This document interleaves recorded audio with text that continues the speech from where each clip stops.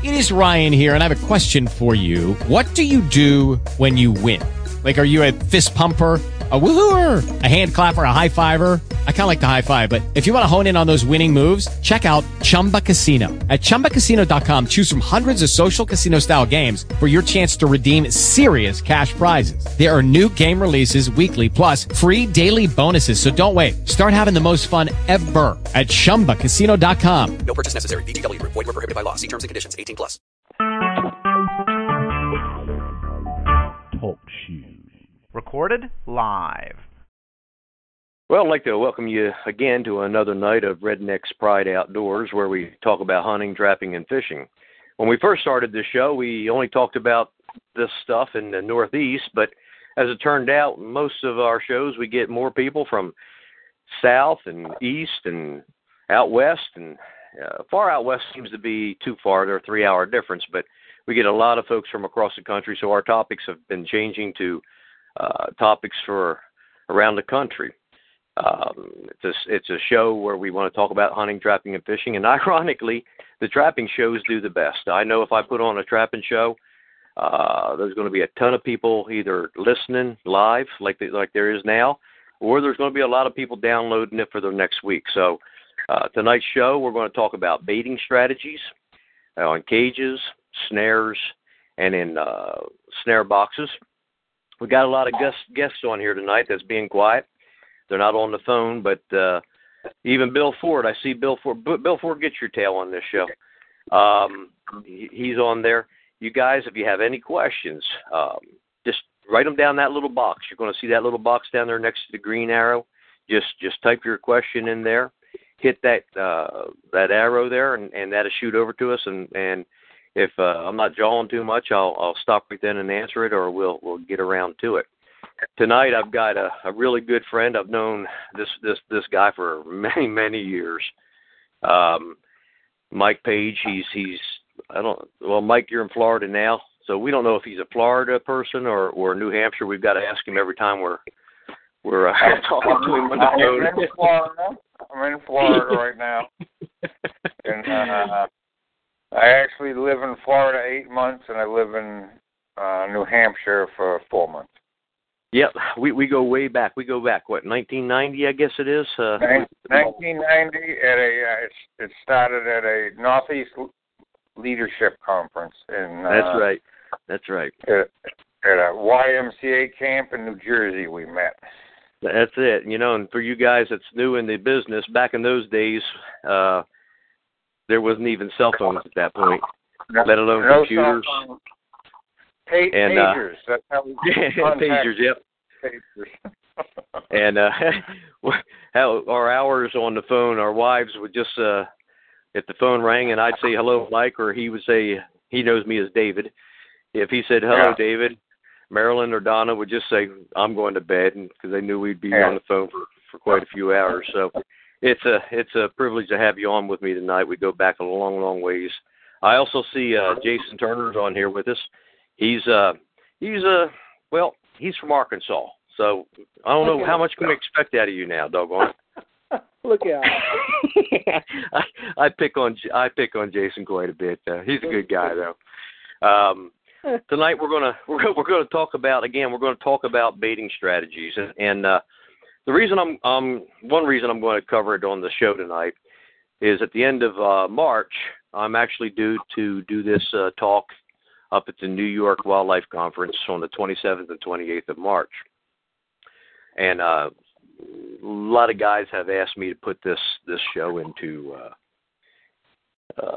something they could either read or hear, because I've got a unique strategy, I guess you want to say.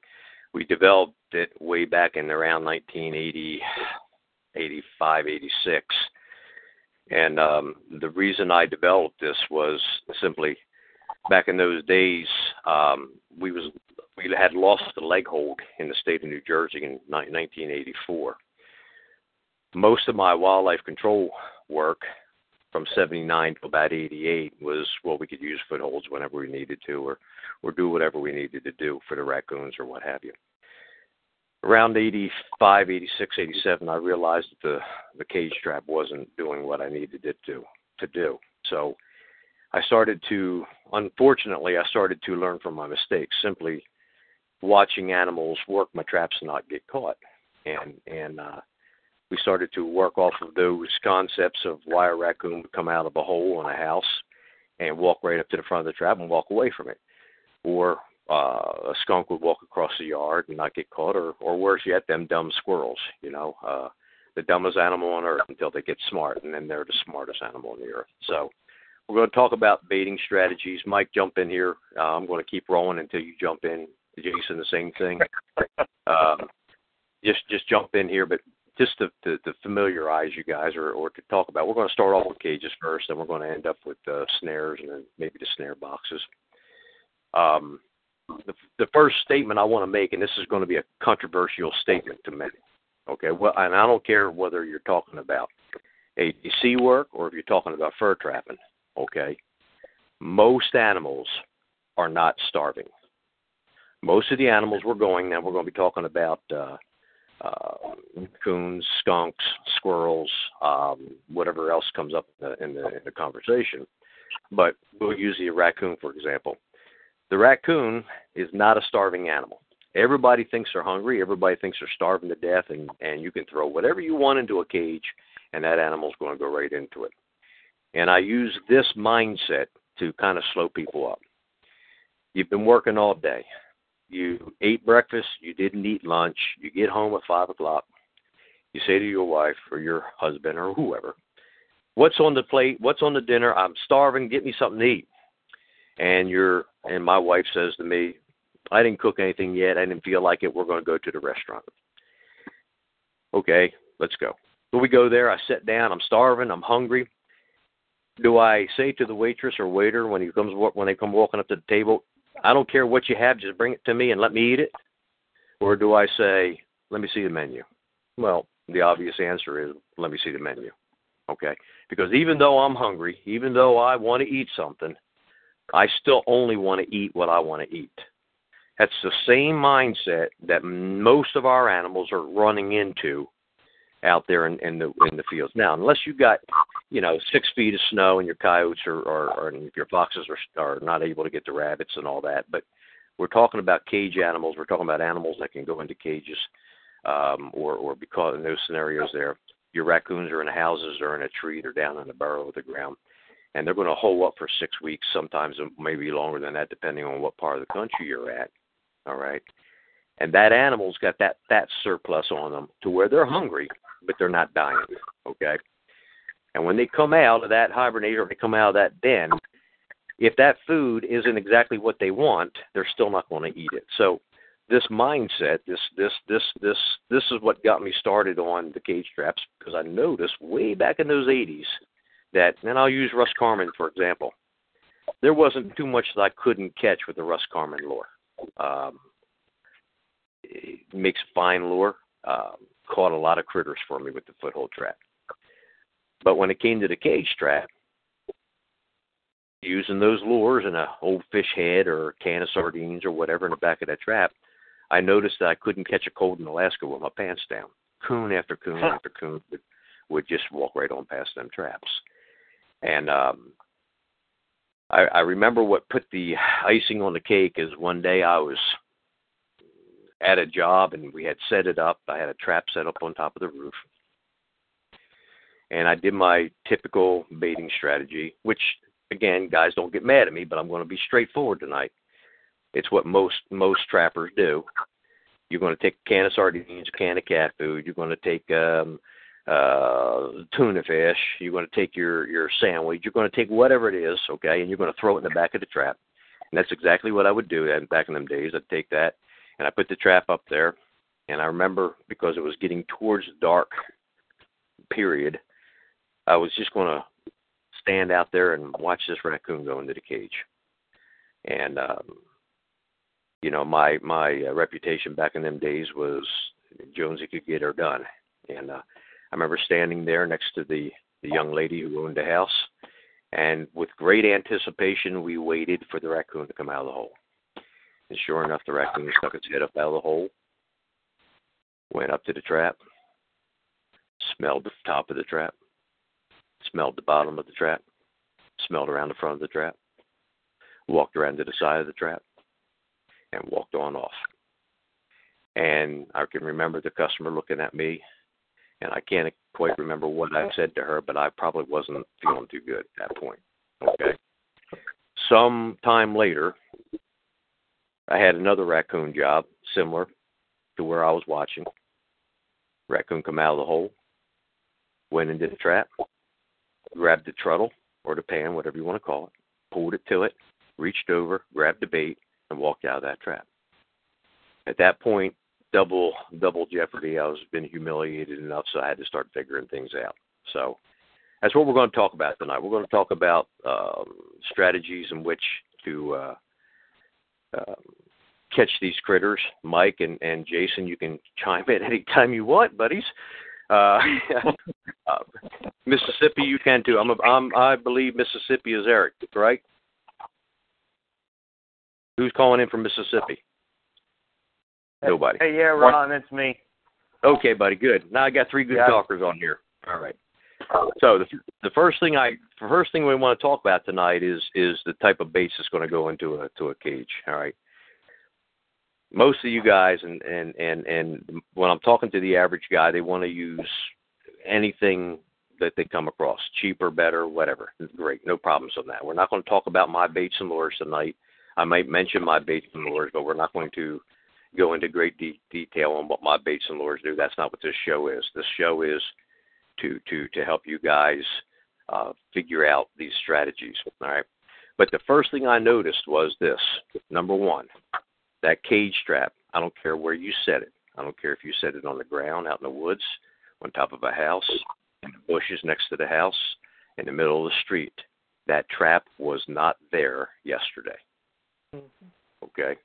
And that animal knows it. And you know, I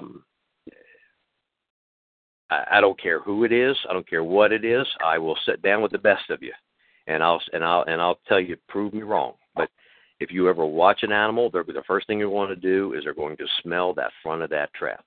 Okay? I don't care how clean you keep your traps. And by the way, I don't wash my traps. Mike, do you wash your traps anymore? No, I do not. I generally don't. Unless the only time I might wash them is if I decide I want to repaint them or dye them.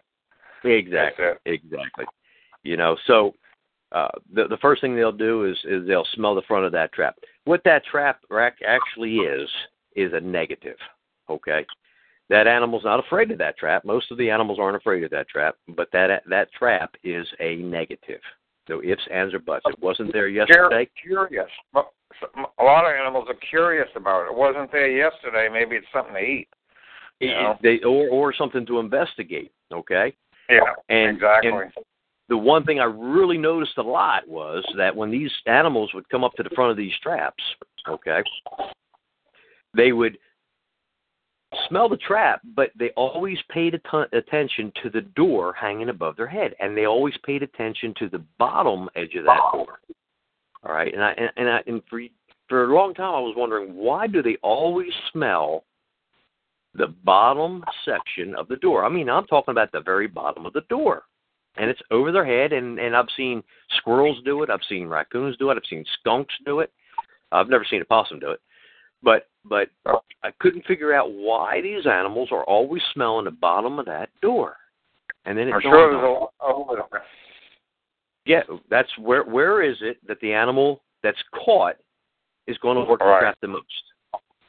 Right there at the bottom of that door. Well, exactly. That's where he works the most, and he's gotten bait and stuff all over his hands and his paws, and then he's trying to work that door, so that's where there's probably more odor than any place on the trap. Plus glands. You know, where's the majority of the glands for all animals? It's going to be in the pads or the feet. So that smell right there is going to be the strongest. Now, it doesn't mean it's going to scare them. It just means that it brings attention to them, okay? The next thing I notice about animals working a trap is, since there's a little bit of a caution on the front of that trap, what's the next move they'd make? Well, for most of us who throw that bait right in the back of the trap, where are they going to go? They go to the right or they go to the left of that trap, because the majority of that bait or the smell is in the back of that trap, and the animals aren't dumb, and they can see in that trap and they can smell that trap. So what I noticed that they was going to do at this point was the majority of animals will, in fact, go to the downwind side of that cage and work the side. They'll go to that back section of that, and they'll look at that bait. They'll smell that bait on the downwind side of that trap. Now, a couple things is happening at this point. Okay, that animal is now in its mind saying, "What? Do I want that or do I not want that?" It's that simple. If the animal says, "I do not want it," what's he do? Walks on, just like that first raccoon I was talking to you about. Walked to the side of the trap, saw the bait, wasn't interested, whatever bait I was using back in them days, and it walked on off. Okay? Jonesy? Yeah. Most of my, when I trapped in New Hampshire, I had hardly ever trapped using an open trap. I always covered the traps, okay? Right. I think they might be doing that, but it didn't give them any help. You know what I'm saying? Exactly. The traps were all covered, if their best view of the bait was from the front of the trap, okay? Occasionally, they'd come around back and dig a little bit, but not uncover it, you know what I'm saying? So, like I said, and, I haven't had that option to be able to wait at any and see what they did, but I don't think they know they can get through a trap until they can try it. So if they go to the back of the trap, I don't think they have to try their way to get to the bait from the back unless they've done it before, So it depends on whether a virgin animal has never seen a trap. He doesn't know he can't get through that wire yet. So exactly. And like you said, and if they've been in a trap, then they know eventually they got to go to it. But again, if you ever watch the animals working it, you're going to see them go down to the downwind side. Then typically what they'll do, if they want the bait, they're going to try to reach through. And if it was those big old style traps that we had with the 1x2 wire mesh, they could just reach through and spring your trap off or whatever. Then they drop down to 1x1 mesh, and they can still reach through and spring it off. Most of the traps today, Safeguards, I even think Tomahawk offers it. I know Comstock has the bigger stuff, but the animal comes to that downwind side. If he wants it, he's going to work for it. He'll probably spring the trap off, or he may come back out around. Okay. Hey, Ron? Yeah. Yes, correct me if I'm wrong, but this is a similar behavior that you see out of a canine when you're on the fur line, too, right? I have some video of that myself. It was actually on an ADC job, but that's what the fox did is he came to the downwind side, worked the back of the trap, I guess decided at that point he wanted the bait, and made a beeline right for that door, and I caught him. So it's a similar behavior, whether it's a squirrel, whether it's a raccoon, whether it's a canine, whether it's a whatever. Yeah, I think all animals are going to do that. Actually, Mike, many years ago when I trapped with you up in New Hampshire on the beaver, you had brought my attention to how they zero in on the bait on the shore or the smell of the caster. Yeah. And that's I think all animals, if you watch your dog, if you watch your cat, even a cat, the dumb stupid cat probably has a better nose than most of us think about. They're just arrogant with it. I say dumb and stupid because I really just don't like cats. But yeah, well, I do too. But Jason, like you just said, I think all animals are going to approach it the bait from the downwind side, or to the trap from the downwind side. So that's going to affect your positioning of the cage. Yeah, exactly, and that's again, we're not talking about cage trapping, so I wasn't going to get into the positioning, but I honestly believe that, and that's where I got my strategies for the bait because you can never predict exactly where the wind is going to be flowing. All right, I needed some way to keep this animal at the front of the trap, and I noticed that. And again, it's common, duh. If you say this, it's like, duh, I know this already, but most of us don't think of it. If the animal works hard enough, no matter whose trap you're dealing with, he's going to spring it if he's working it from the back or the top or the sides. All right, eventually that trap's going to get sprung. Okay, so what I used to my employees. Number one thing put the trap in the right spot. Number 2 thing, bed the trap so that if he walks on it, crawls on it, pokes at it, pries it, pulls on it, tries to rock it, the trap doesn't go off, okay? Exactly. If you do those 2 things, you're way ahead of the game, okay? And baiting, like I said, then the baiting strategy comes into play. But you got to do those 2 things first, okay? Right, and we're assuming everybody's got that. It's location, location, location. If you put the trap in the right spot, you might catch him just because it's in his way. You know, he might walk into it. Well, that seems to be the push anymore. I mean, blind sets or walkthrough sets, and it seems like the new industry method is walkthroughs. Right, and a lot of times it's some kind of positive set, so the trap's right there at the hole, and you're kind of forcing them in. So, you know. Right. You don't always have that option, though. So. Well, what I found was this, you know, and again in 1987, and again this is not promoting my stuff, but it was 1987 that I came out with my first 2 baits, and that was Got Her Done and Nomos, and the reason I came up with these baits back in those days was because I realized at this point that the trap line baits and lures, the Russ Carmans, the stuff that was really working great for a foot trap or whatever in the fur trapping field was lacking very strongly in the cage traps, and I just couldn't figure it out until I sat down and thought about it. And here's what it is: your typical trap line bait, okay, has a odor to it.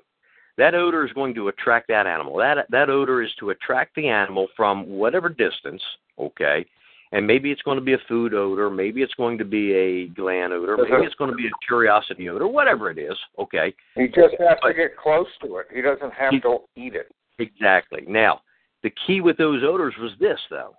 You take the odor and you shove it down a dirt hole, or you put that odor on a flat set, or you put that odor up on a log or whatever. You always, the directions on the bottle says what? Place the lure or bait. Yeah. So that the animal gets caught before it gets to the bait or the lure. And there's a big reason for that. And the big reason is this, simply this: they don't taste good. Okay? They're made for smell. They're overpowering with the smell. And my trapline baits and my trapline lures especially are made to reach out 20, 30 yards. Okay? They're made to grab something from a distance. Okay? But I don't want him to lick it. I mean, I don't know how many of you ever have. I have, and you don't want to. I'm telling you, you don't want to. So some of the really good smelling ones taste like soap. Exactly. And I started to notice with the cage straps, okay, and I learned this from, I hate to say this, from the animal control people and the people who had no idea what they was doing as far as catching critters, but I started to realize that these skunks and these raccoons and squirrels was getting caught, and the baits that these people was using was Tasty Cake oatmeal raisin bars, pie, a piece of fried chicken, food, absolute food, okay? The cat food worked good for a day or two. The tuna fish would work good for a day or two. The dog food would work good for a day or two, unless you was in 90-degree heat. And then what happens? That stuff goes rancid and gets full of maggots in no time down here. Exactly. So I started to think about all this stuff. I started putting all this stuff together, okay? And the first strategy coming through with the strategies, actually before I came out with my baits, was this. I took Tasty Cake oatmeal raisin bars, and I put it in the back of the trap, and I saw that the raccoons, and we'll use raccoons for example, was still working the back of the trap. So out of exasperation, I took that Tasty Cake oatmeal raisin bar, I'd break half of it up, put it in the back of the trap, and then put a little bit in front of the trap. And I noticed that the coon, when they would go to work the trap, they would go halfway down the side of the trap and try to work that bait from the side in front of the pan, and then try to work the bait behind the pan. Somehow I got the ingenious idea to put a little bit of bait on the lip of the trap, and I started to notice that raccoons started to go into the trap at this point.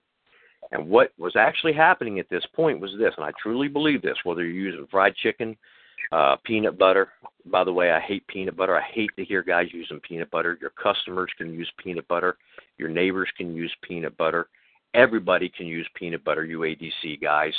Do something different for a change. At least put some stinking food coloring in the peanut butter. All right? But what I noticed was that by taking that bait and putting it on the very front of that trap, putting a little bit right in front of the troddle or the pan, and then putting some behind the pan, that when the coon, and again, you got to understand where I'm coming from, I had the option, or I had the luxury of watching animals leave the house and go right to a trap. Okay, I wasn't fur trapping, I'm ADC trapping at this point. I would notice that the raccoon wasn't spending so much time smelling the bottom of the door. I was noticing that the coon would come up and just give a slight little smell at the door, and then smell the bait and Tasty Cake Oatmeal Raisin Bar. For you guys here in the Northeast, you know exactly what they are. They're good. The problem with Tasty Cake Oatmeal Raisin Bars is I couldn't keep them in my truck because I ate more than the raccoons did. All right. That's all. Hey, I used to use sometimes as a change-up bait when I was having trouble, Little Debbie's pecan twirls. Okay. Yeah, they're even worse. The trouble is I would weigh 300 pounds if I could. I used to have to having a cup of coffee, knowing they were in the back and I could eat them. I had to go grab one. So after that, if I decided I wasn't going to use them for some coon that was giving me a hard time, I'd take them out of the package and roll them in the dirt a little bit, and then put them back in the package. Otherwise, I'd be. So, and like I said, for sight attractors, I've always used marshmallows. Yep. And I've been doing this for close to 30 years now. I can only remember one time where I ate marshmallows. I was so hungry, I ate some of the marshmallows. Oh, no, I eat the marshmallows too, but not as bad as I don't. Unless you toast a marshmallow, I'm not interested in it. So what I noticed with the raccoon, and this goes for skunks, it goes for possums, okay, or whatever you're dealing with, okay, this stuff here, all right, by taking what I've learned with the baiting strategy is I want the animal, number one, at the front of that trap. I want the animal's mindset off the front of that trap, off the trap itself, and I want it on the bait itself, okay, and so I started to thinking beyond this. Now, how do I do this? These animals aren't starving. They're not dying of starvation. They're hungry. And then the chocolate chip cookie thing came into my my head here. I love chocolate chip cookies. Chocolate chip cookies are. I could just finish doing a 7-course meal, and if my wife brings a hot chocolate chip cookie out of the oven, I've got to eat one, okay? And I've got to have a glass of oatmeal cookies. I've got to have one of those hot chocolate chip cookies with milk, okay? And that's exactly what this strategy that we're talking about, that we're going to talk about tonight. And I guess I want more people to be writing stuff, or asking questions. But I'm always amazed, like raccoons. Everybody thinks they eat everything, and I had a dumpster at my other house, and I was always amazed at what they don't eat. Or they take a little bit of bite of this, and they go through everything and they nitpick. Okay, they're not they're fussy, I guess. When they have all different kinds of things, I think they want to see a little bit about what's available. So it kind of exactly. They're not starving. They're not eating everything. They're only eating little bits of different things. So what we're trying to do is we're trying to appeal to that raccoon, skunk, squirrel, whatever, okay, with something that is not necessarily a food, steak and potatoes, but, in fact, the Reese's Peanut Butter Cup or the chocolate chip cookie or the... I'll have one. Excuse me? You said you got Reese's? Reese's Peanut Butter Cups. so that mindset right there, okay, that strategy right there of baiting the trap with something that the animal wants to have. Now, me personally, and this is where a lot of barroom fights have started, okay, the number one bait that everybody's going to talk about for raccoons is going to be what? Fish. It's everybody, for some odd reason, thinks that the raccoon is this mega fish eater. Truth of the matter is, and I get laughing because the coons, okay, and everybody listen to this, think of your location. I don't know where everybody lives, but I guarantee you that you're trapping coons, either fur trapping or if you're doing ADC work, you're up in town where there's not a stitch of water within a mile. Maybe 2 or 3, okay? And them coon are still there. And I can say to the guys, I said, everybody puts their focus on the fish because somebody back in 1902 said coon like fish, and they do. Don't get me wrong, but like you said, Mike, that's not the only thing they're eating. But the one thing that most animals, all animals, have a craving for is what? Sweets. Now, when it comes to me, my go-to bait. Cats out of the picture too, so exactly. I've always gone that route, Yeah, my go-to bait is going to be a sweet bait. Okay, especially in the summer times, in the fall and in the spring, I'm going to sweet baits. This time of year, right now we're pushing at 20. I think we're at 18 degrees right now, with 5 inches of snow on the ground. Hey, we were like 78, I think. We might have hit 80 today. I think I put my air conditioner. I was sitting in my car and I was doing some paperwork, and it was so hot. I think I put the AC on. Yeah, well, it was cold today, but I got the snow. I've got the coons running in the snow even tonight. Last night, we dropped down to 8 degrees, I believe it is, and one of my customers said at 1 o'clock in the morning she pulled into the driveway, and the raccoon was sitting there on her porch, walking around, nosing around. So, all that snow, all those temperatures, raccoons are still moving around. But the one thing I've noticed is that if I use a sweet bait, okay, that I can still pull more animals in. Just because it's a fish head, everybody throws a fish head in the back, okay, doesn't mean that raccoon's interested in the old frozen fish head. If it's warm out, I hear you. Go ahead, keep saying it, because the average guy thinks, okay, and I talk to guys constantly, all right, why are you just throwing a fish head in the back? Well, that's what they eat. How do you know? Because that's how I catch coon, okay? You caught a coon in that trap, but how many coon did you miss before you caught that trap? So I've wasted a half an hour talking to that. I just want to talk some strategies real quick, and Mike, you add in there, and Jason, you've got some strategies. Go ahead. Okay. Right now, I guess this is kind of going back just a little bit, but let's say you have 2 ounces of whatever bait you've got in your hand. Those oatmeal cookies or whatever you like to eat there.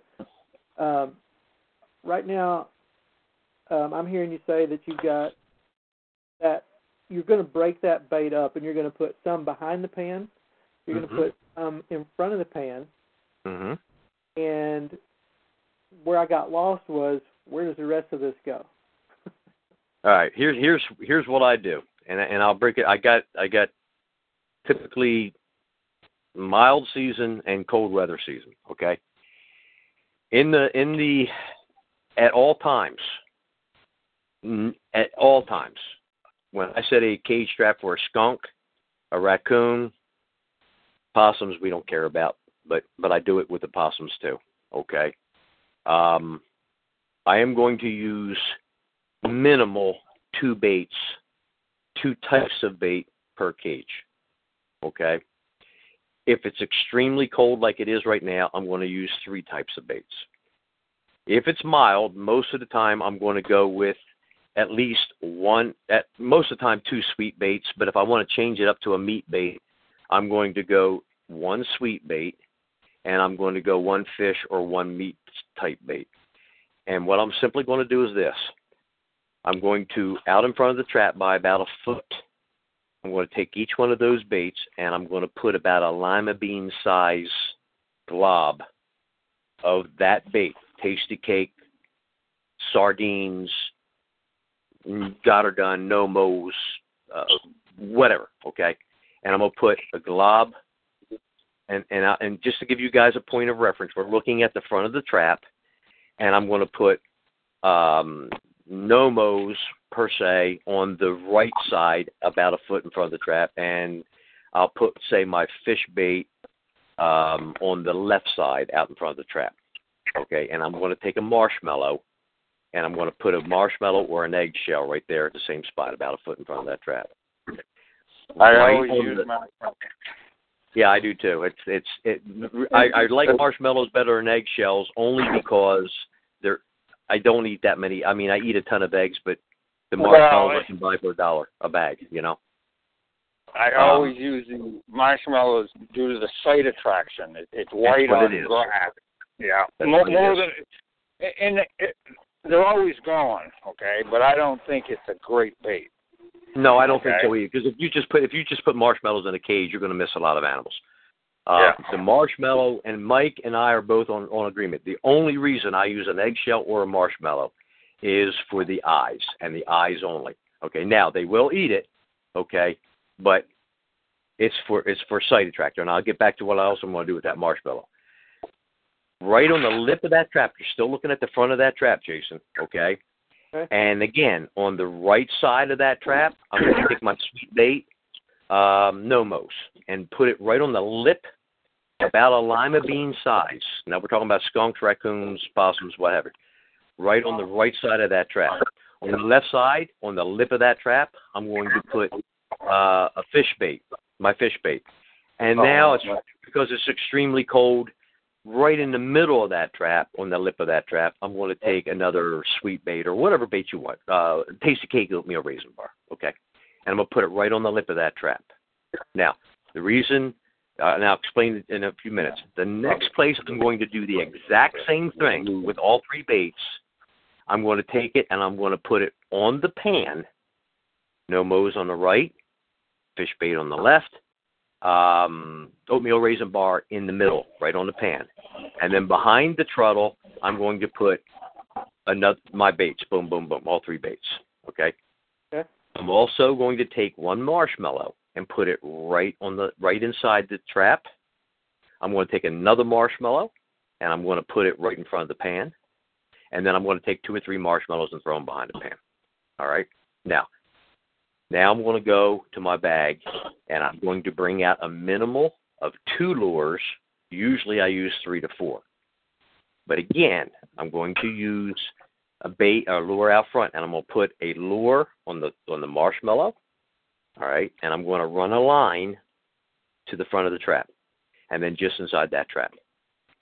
Then I'm going to take my second lure, and I'm going to run a line from just inside the trap, not touching that lure, to my pan, all right, and on my pan.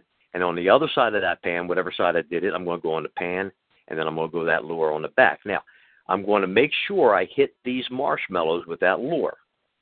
Okay, so something I forgot to mention, and this strategy here only works with taste-type baits.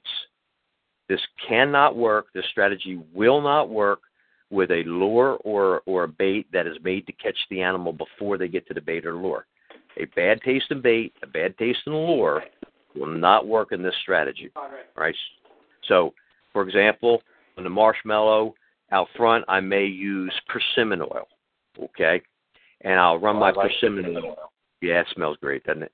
Except when you get it on your nose, it sticks with you all day. You get it on your hands and you're like smelling it all day long. I know. It doesn't go away. It's like skunk essence. I'll run that first lure there, okay? Then I'm going to pick it up with the second lure. Maybe I'll use my sweet corn at this point, and I'll run that back to my pan. And then the third lure I'm going to use is my midnight, okay? All 3 of these lures are taste lures. In other words, if that animal licks it, it tastes good to them, all right? All those baits that I talked about are taste baits. So I'm not saying use my baits. I'm saying use fried chicken. You're going to catch a lot of cats with fried chicken. Use grape jelly. Use vanilla and maple syrup. Okay. whatever concoctions you want to come up, just so it's something that tastes good. And what I find in doing it that way, all right, is that the animal's caution level to the cage disappears rapidly. And I know Belford's listening. He knows what I'm talking about. There's a few other guys. Figured out how to work the phone now. I know Eric down there in Mississippi. We've had a lot of conversations, and he knows what I'm talking about on this what we're talking about here. Guys, I'm telling you, the number one thing that's brought back to me when I'm talking about all this strategy, all right, the average thing that is said to me is that's a lot of hassle to catch a raccoon. All right. Well, first of all, for the ADC, that's a $275 coon for me. So that's not a lot of hassle. Number two, once you get used to baiting a trap this way, it takes you about 30 seconds longer to bait a trap this way rather than just take that trap and throw a fish head in the back and set it up in there. Another thing is, and I've got guys who will attest to this, there are guys that have said to me, I ain't going to go through that hassle. And I said to them, listen, just do as I ask you to do. Bait 10 sets up and do as I ask you to do, and then come back and tell me it doesn't work.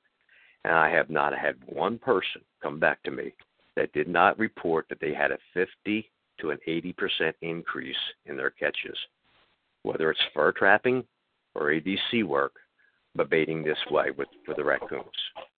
All right. I'll give it. I won't tell you who I'm talking about, this one particular person, but he called me up saying he had some skunk jobs going. He had caught 2 skunks in about a week and a half. There was like 5 skunk jobs going on grubbing skunks. He needed a magic bait, and I told him, listen, you got any Cheez-Its? And he goes, yeah. I said, you have any Rob Erickson's baits? I think Golden Maze or something, or lures? And he goes, yeah. And I said, okay, do as I tell you. Works good on skunks. It says it's my sweet corn. It's the same thing as my sweet corn, really. Yeah, but exactly. I said put a few Cheez-Its out in front. Take some Cheez-Its and put it right on the lip of the trap. Put some right next to the treadle on the pan, and put some behind the pan. I can't keep Cheez-Its in the truck.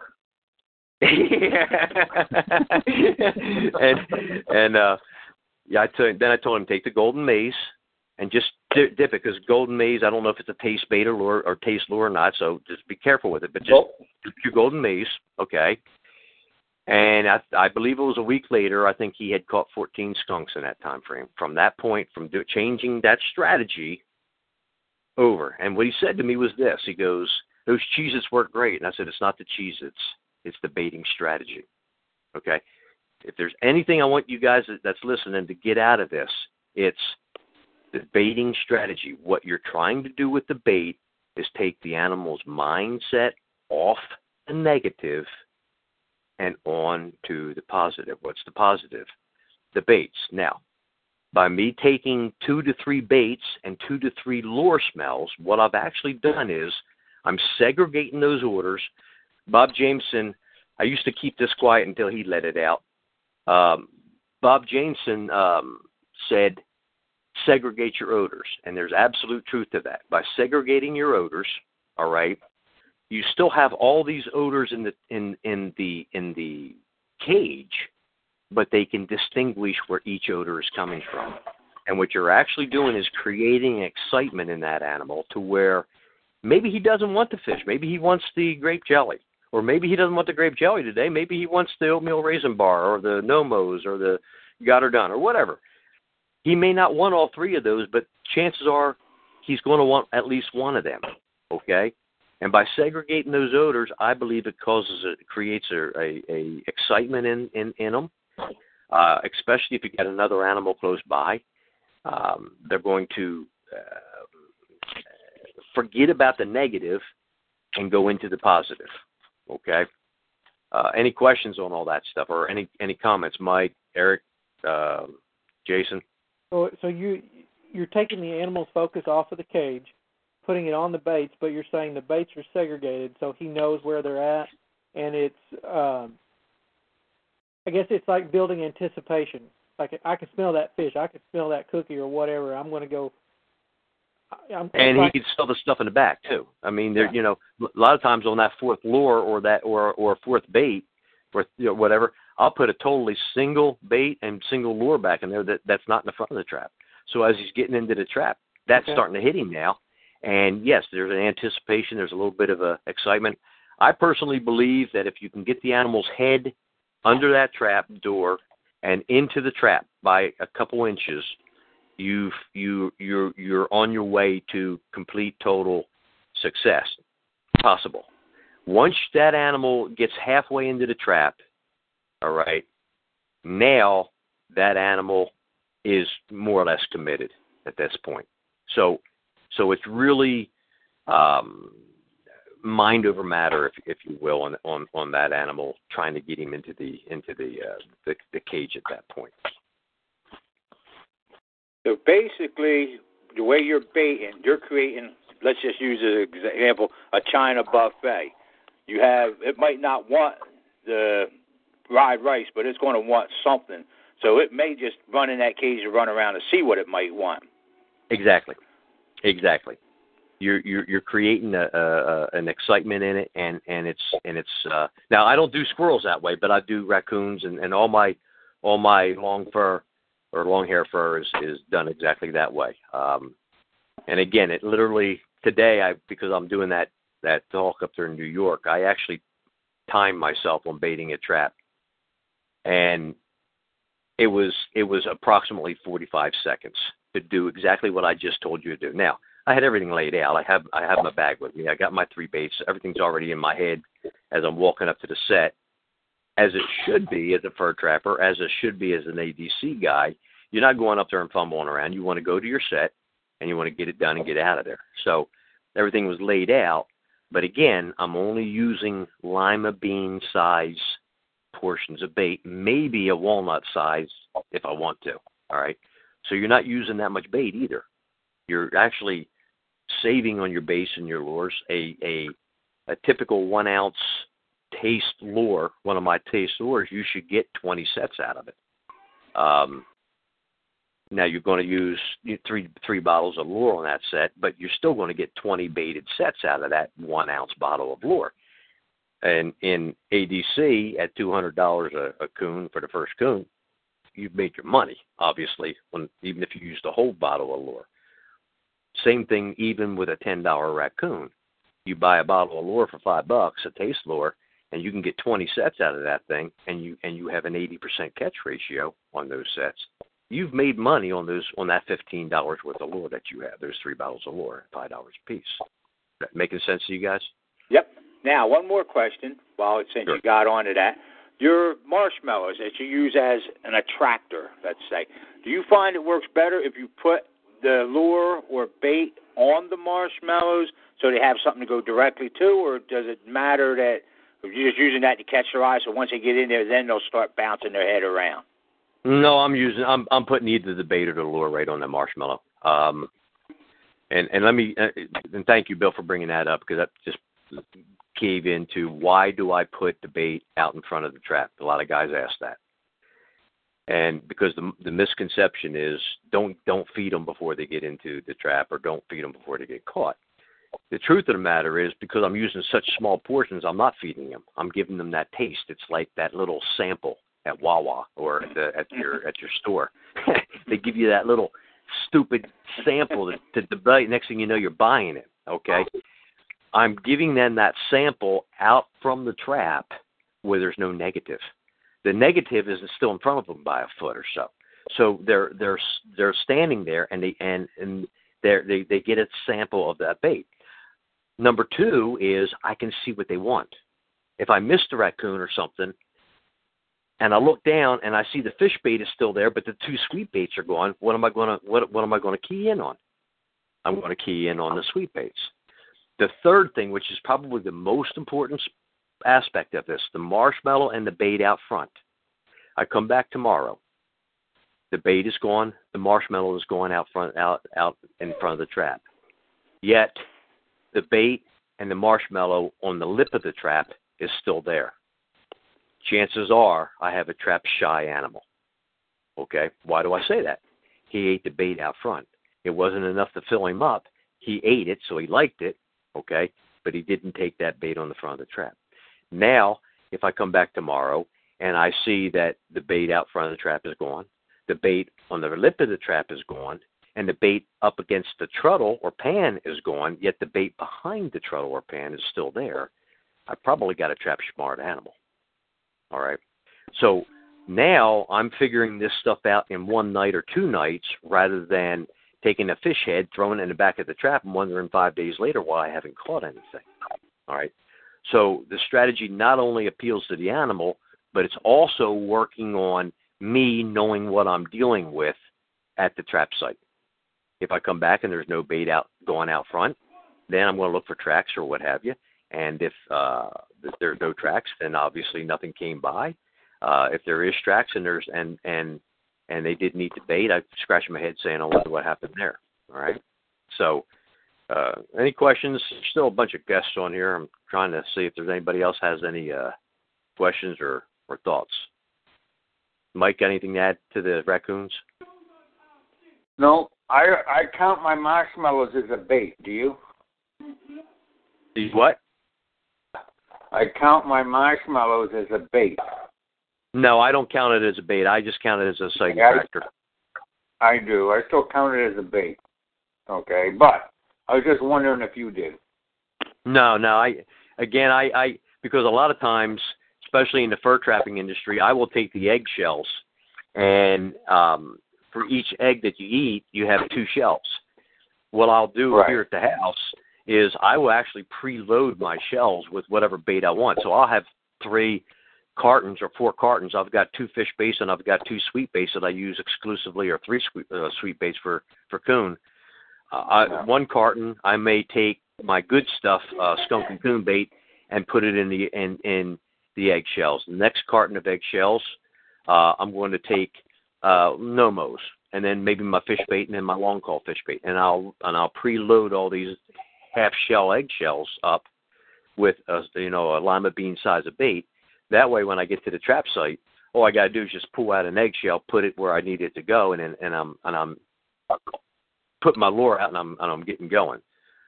I don't believe the eggshell, even though I've seen coons eat the eggshells. I've seen the coons smash the eggshells and eat the bait out of the eggshells. I think the eggshells is more of a sight attractor than anything. And again, I go back to even when they going after turtle eggs or bird eggs, you see that they break the eggshells more so than eat the eggshells. So I count that as eye attractor. I've even gone as far as taking napkins and put the bait on them as sight attractors and let them into the traps, and that's worked very well too. Yeah, a lot of guys will put a yogurt cup in there just to make sure they got some sight attractor in there all the time. So. Right, and they'll put that in the back. But again, like you mentioned earlier, Mike, and I think it was Bill or somebody else mentioned, that animal standing at the front of that trap, and he's looking in that trap, and he's seeing all that sight attractor going back in there, and he's smelling all those odors coming back out there, and he's seeing your globs of bait that he knows he likes to eat. I believe it's just something that triggers off, and they want to go into it, and they again, I've seen the catch ratios come up anywhere from 50 to 80%. And I used to think I was a pretty doggone good coon trapper until I put a camera on a trap. And then I realized, especially on the old way of baiting, and we're actually going to set this up for the conference in New York. I'm actually going to take a video of a trap baited the way I just told you that I bait the trap, and then a trap baited with an old fish head in the back. And we're going to take the videos of them, and and show just how the coon reacts to that. And when I put the camera on these cages, because I'd come back and there'd be a coon in the cage, and I would think, man, I'm a hot shot, Jonesy, But then when I put the camera on, I realized I was missing 4 to 6 coon before I'd even catch that one coon. And I was catching the dumb ones. Now, as a fur trapper, we're getting paid for the dumb ones just as much as we're getting paid for the smart ones. I know. But as ADC, Mike, you and I, and Eric, we're getting paid. If we don't catch the smaller ones, we don't get paid. We gotta catch the last one, not the last. And that's another point I wanted to bring out. I realistically bait as if every animal I'm coming in contact with is trap shy or trap smart. And what I've learned by doing that is this, that if I wait to find out if I got a difficult animal to trap, I've lost 3 to 5 days. All right? Whereas if I just do it right off the get-go, the dumb ones are going to go in no matter what, and I may just get that smart one in real fast. Any of the guests got any questions? Nobody's hanging up except for a couple guys, which I knew they was going to leave anyway. Guess 4, 5, 6. Go ahead. I got a couple more on coons. Okay, it might have been covered earlier. I don't know while I was eating. I heard location. Now, with your cages, how close do you want to be on location? Do you think, when you say, all right, well, that trail's there, but there's this trail, will you set like 2 cages in the middle of 2 trails and try to draw them 10 feet each one, or would you just bunch up 2 on each trail, just use 4 cages in that one location to get them to you? I am a firm believer in don't pull animals, with cages especially. Whether it's skunks or raccoons, they have a mind like I do. It's like a remote control in the hands of a guy who's channel flicking. I mean, bling, bling, bling, bling, bling, bling, bling, bling. And I'll give you an example of an experiment that I just did that will answer your question, Bill. I'm setting up sites because we're doing a video for raccoon trapping with cages and raccoon trapping. And what I did was this: I took bait and marshmallows, and on these trails, right in the middle of the trail, I'd take a marshmallow and put a little bait on it and put that marshmallow right in the middle of the trail. Then I would come to a wide area, okay, and 5 to 8 feet on the upwind side of the trail, now, heavily used coon trail, I would take another marshmallow with a piece of bait on the marshmallow and put it on the upwind side 5 to 8 feet. All right? I did that for 5 days in a row. Every bait in the coon trail was gone. Every bait that was 5 to 8 feet on the upwind side of the coon trail was left. Exact same baits, exact same eyesight, exact same smells. Okay? And what that shows is this, is what you've heard me say, whether it's fall trapping or winter trapping, is the raccoon's mind is like a sieve. He may see your bait. He may not even see your bait. His mind is on exactly what's in front of him, what he's doing at that particular time, and skunks are even worse. That's why everybody complains about grubbing skunks. How do you catch a grubbing skunk in the yard? Get his attention. It's that simple. You got to get his stinking eyes on the trap before you can ever catch him, because his mind, when he's coming into a yard to grub for skunk or grubs, is he's going after grubs at the last place he dug. Okay? So to go back to your question, go ahead. My first, when I had grubbing skunks, my first line of defense location is set traps before he gets to the yard to start grubbing. If you can figure it out, yep. Right. He's more likely to be interested in your trap before he starts working on all the grubs. Okay, so find out where he's approaching and set your traps there. And I had very good luck doing that. Okay. And I'll set it up right at the edge where he stopped digging last night, and I'll come in 5-6 feet before that. Again, coming in from where he's coming. But Bill, to answer your question, if I got 5 coon trails there, and I'm going to put 5 cages. All right. The reason is I'm putting that cage right on that trail, and just like in those tips over on my Facebook, on the Rednecks Pride Facebook, I think I kind of alluded to that at tip number 2 or whatever, that I want the trap right there so he bounces right into that trap. And when he bounces into the trap, I want him bouncing into the front of the trap, whether it's a T setup or an inline setup. So to answer your question, if I got 5 trails, there's going to be 5 traps. I might also add, as a fur trapper, most guys will go in and they'll see a coon track and they'll set up on that. When I tell them, the heck with the single coon, go down to where there's 10 or 15 coons coming together into one spot and set up 3 to 5 sets, and catch all the son of guns there instead of wasting time setting a trap here, setting a trap there, setting a trap there for a single coon. Yeah, you try to set the intersections so where things are coming together all the time. So it's kind of a standard, you know. Exactly. Even when down in Florida, there's a lot of roof rats, and when I go up and set traps up in the attic, I'm always looking for the intersections of where two trails come together. Same as fur trapping. Sometimes where four trails come together. Okay, that's where I want my traps. You know. There are a few places that some animals will go sometimes, but there's even fewer places where all the animals will go all the time. And, you know, everybody wants to set the places where some of the animals are going to go, but we as trappers need to set where all the animals are going to go. That way we're not wasting motion and momentum and baits and lures and what have you. Hey, Ron, I got kicked off, but I got back on with my cell phone.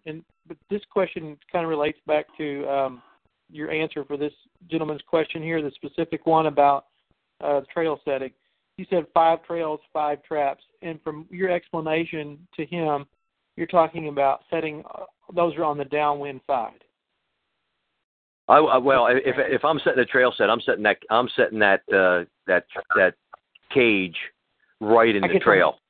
Either with the opening of it running with the trap running with the trail. In other words, setting lengthwise in the trail. But if I can't predict which way the raccoons are actually going to be coming, so if it's a what I call a highway, okay, I'm actually going to do what we call a T setup, and that is where instead of the trap setting in the trail with the trail, I'm going to make picture the trail as the top of the T, okay, and the trap as the long going down. But again, yes, I'm going to, as much as I possibly can, face the trap to the upwind side of that trail if I can. Now, a lot of times you're going to get the quartering and you're going to get different winds and all that. But again, the lip of that, the front of that trap, a lot of times, if I can, I'm going to make it so if you're using a safeguard or if you're using a door, you know, typical Williams door or something like that, you know how the trap door sticks out way past the front of the trap, okay? Right. My mindset is to make that door set over top of the trail, all right? So that when that coon's walking down the trail, his body, if he's just going to continue walking, his body is actually walking straight underneath that door. Now, why am I saying that? What did I allude to back in the very beginning of the show about where they smell the most? Yeah, they're looking over their head at the top of that door. Well, all that smell on that door is going to do what to him? Stop him. Yeah. Okay, so if he's in oblivion, you know, like we've seen skunks be, all of a sudden, bam, there's an animal smell there. He stops, and then bam, now there's an odor of food. I've got a lot of multiple things that's making that animal stop and concentrate. We do that in squirrels all the time. Tape the hole up and screw the squirrel up.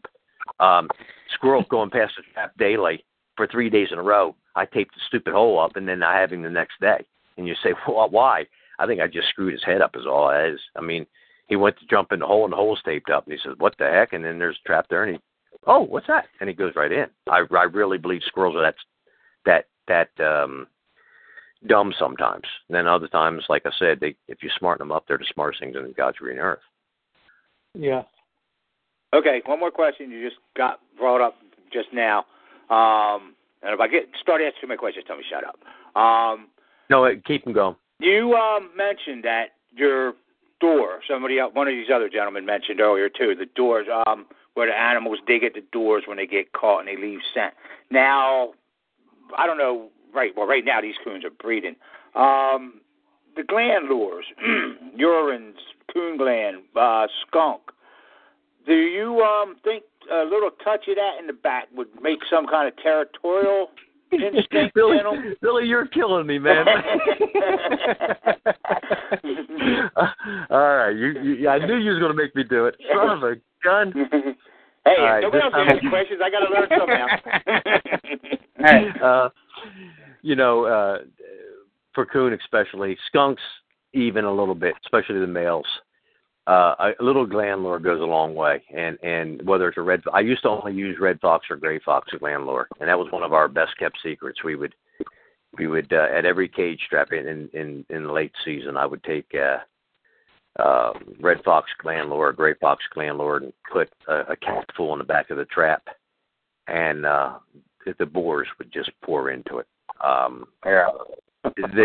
They just love that, you know. So last year at I don't know if it was on Trapper Man or where it was at, somebody asked a question about if they thought raccoons and skunks would be afraid of coyote or coyote urine. And I went to investigating it this summer and especially this winter. And we started to put coyote urine and coyote gland lure in the back of the cages. And what we're finding out is the coyotes or the coons could care less. They're going right in on the coyote gland lure. They're going right in on the coyote urine. In the summertime when it's mild, I don't use gland lure as much as far as red fox or gray fox, but I use a lot more of red fox urine. And the only reason I probably use more red urine rather than gland is I want to keep my gland lures for the trapping season, so I don't want to use them all up. But sometimes bobcat urine. Yeah, go ahead.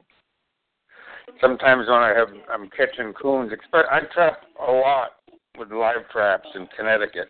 You know, when I'm working for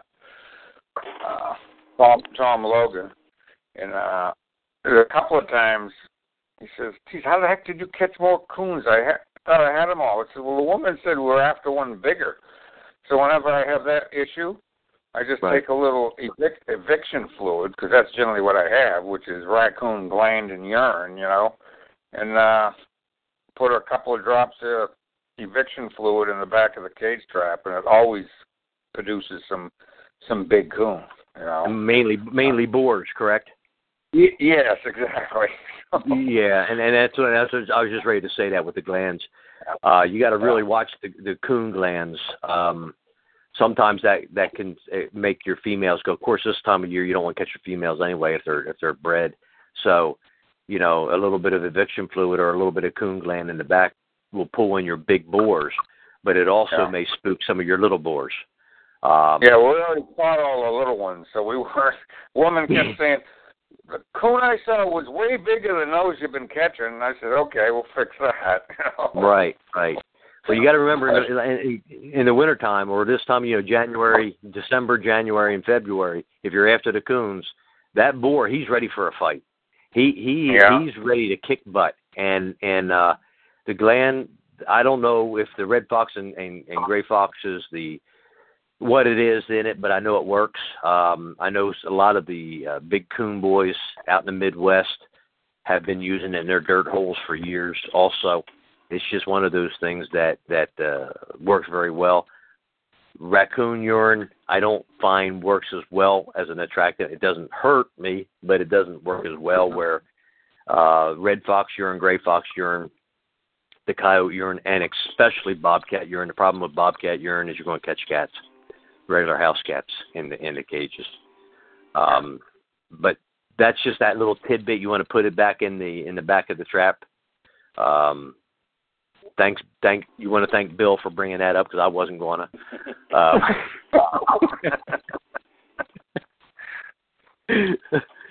Does anybody else got any questions or thoughts or on the cages? Well, when I got cut off too, you had just basically finished talking about your procedure, and you talked about a 50 to 80% increase in catches using that real consistent procedure. And that's the last time I got kicked off. Was that about what you were? Why don't you just go get my GPS? Had you covered everything at that point? Yeah, I mean, when you got kicked off, I just covered a little bit more that you and I already, you personally already know because of all the conversations we've had. But again, GPS will leave at 7:30. I think the biggest important thing for most guys to realize is guys get stuck in ruts and they do something the same old, even though it's not getting the results that they want. Yet they're afraid to try new ways of doing things because they're afraid they're going to fail. And failure is not trying something new and learning, okay? Because even if you try something new and it doesn't work, you still learned, all right? And again, you can't make your occupation on it, but on the same token, you can't ever figure out what rules to break because most rules were written by who? Man. And the problem is our animals don't read them, all right? So it's I'm the biggest rule breaker out there, and Jason, you know that talking to me. You tell me there's a rule, I'm going to break it just to see if it's true. So when we're talking about these cages and what have you, if people will take a taste bait or a taste lure, put it out front, okay, then use whatever lures you want in the back that's not taste, you're going to get those results. You're going to see, and again, I challenge anybody listening to take me on this challenge, and if it doesn't work, call me and tell me I'm full of BS. I don't care. I've been told that before. So, but for me, I've been doing this for so many years that it's so second nature. Like I was telling Bob Noonan the other a couple weeks ago when we was talking about these baiting strategies, that it's so second nature to me the way I do it. If I don't do it, I feel like I'm cheating. I feel like I'm not doing my job. Again, you don't have to use 3 baits at every trap. You can use 1 or 2, but I'll guarantee you, if you use a single bait and a single lure, and then halfway into it, keep your same bait, but change up to a second lure, and then on the third, put a third lure, you'll still see the same concept. You're adding different dimensions inside the trap, and it's creating a positive. Now, for squirrels, I don't bait that way. For squirrels, I put about the size of my fingernail on the front lip. I'll put about a lima bean size on the pan, and then I'll put a lima bean size behind the pan, and I only use 1 bait, and I may use a lure every once in a while, and that does very well. But again, my baits, no mows or got her done, is going to be taste baits. Okay, the animals love to eat it. I can take it and put it on a fence post, and the squirrel will come over and you just see them eating it. So the key to this strategy is using a bait and lures that taste good, not something that just smells good. If you're going to use something that just smells good, you got to continue on with what the manufacturer said. Keep the baits and the lures in the back of the trap. Do what Mike said. Cover that trap up, or get it into the brush so they can't work the side of the trap. Let them have sight attractor, whether it's a Mr. Twister or trash bag in the back, or those pecan bags or whatever you want to call them. Little Debbie pecan. Yeah, little Debbie. Yeah, them things. Put the bag in the back. Eric, I heard Eric. He just hangs his pecan bags in the back anyhow and just catches them that way, right? Right. Eric. Yeah, you're right. hey, give us a little bit more on double bait sets for your squirrels nowadays. I don't believe you when you say only use 1. I am. Most of the time I'm using 1. Most of the time I'm either using no mows or I'm using got her done. Very seldom do I use a second bait. Now I will set 2 or 3 traps up, and each trap have a different bait just to verify which bait they like the best. But for the squirrels, I'm using, again, a smidgen at the front, just right on the front lip. A little bit of the lima bean size on the pan, and about a lima bean size on the and behind the pan. Now I can get 40 plus baits out of baiting traps out of an 8-ounce jar. I've got one customer that gets 60 plus baitings out of an 8-ounce jar. So you don't need a lot of bait. You need a taste, and I think that's where a lot of guys get themselves, whether it's squirrels or raccoons or hippopotamuses. They try to feed the animals instead of just giving them that little taste. Just give them that little bit of taste so they like it and they want more. Remember, Acme, the lady standing there with the tray. Would you like to have another bite? You take a little bite. Next thing you know, you're running down the aisle trying to figure out what it is that she had. Comment? One more question. Comment? Go ahead. Yeah. Me? Yeah. Go ahead. Let him go. Go ahead. Go ahead, Eric. Yeah, I'll comment. I have taken your double scent or your multiple scents on that one or two squirrels that won't work, and throw something else in there. That persimmon, that's a good worker. For us, for where we are, that works for us. Just throw that extra little scent in there. I mean, that's kind of what this is about, is scent technique. And I personally like to run a little bit up the side of the front door. Right or left side, it doesn't matter. Just something where when that, like you say, when that nose comes across, it picks up on something. And then I'll go on and I'll put a little bit, a bait in the back, a bait in the front, and maybe just another touch of that in the back of it. So it's just kind of mixing it. It's something different. And while you're talking about that, I'll bring out something else that I didn't mention. I never, ever, well, no, I'm not going to say ever, but 90% of my time when I'm setting a cage and I'm baiting that cage, except for squirrel cages, because like my squirrel cages I tape up with duct tape, okay? But even at that, use single doors too. Yeah, I use single doors. Yeah, real men use single doors. Oh, what? No, real men positive set. But that's what it comes down to. But when I'm baiting my traps, I'm not reaching in the trap, guys. I'm taking my bait and I'm sticking it right on top of the trap and pushing it down through the top of the trap. And there's a reason I do that. And then we go back to our foothold days. You have two air columns on a foothold, right? A dirt hole. Okay. If you're trying to draw an animal any distance, the first thing you know, that everybody knows that smell coming out of the hole is going to roll along the ground, and it's going to go X amount of feet, whatever that is, however far it is. I don't know, 10 feet. Okay. By taking a scent or a lure and bringing it up 5 to 6 feet or 4 feet or 3 feet above that scent and hanging it, and now you've got a call lure. Okay, every foot trapper knows that technique. That's the exact same thing I'm doing with cages. I'm taking that trap, that bait, and I'm pushing it on the top of the trap, and I'm pushing it down through the top of the trap. Mike Page, I'm going to give you credit for this, okay? Because, and you know what I'm going to say on this. You used to take your apples and squish them through, right? And you're going to squish them through the top of that trap. Okay, and your exact words was, I think they can smell it better. Okay, and I remember that back in 91, 92, whatever it was, we was talking about that. Okay, and doing it. And I went to that concept. It was grating apples, pushing them down through and grating them for woodchuck traps. Okay. Right. Right. And I was grating it and I used to grate it into some cabbage, and the cabbage was like a bowl of cabbage underneath, and that was site attractive, but it was also to keep all that stuff off the ground so it smelled better, so. But, and the odor was, now you have a two level odor flowing through there. You've got the odor on the top because the bait is still on the top, and then you got the odor on the bottom, okay? And you've got two airflows now that's flowing, and I also believe that adds excitement to the animal or makes him throw his caution to the wind. So,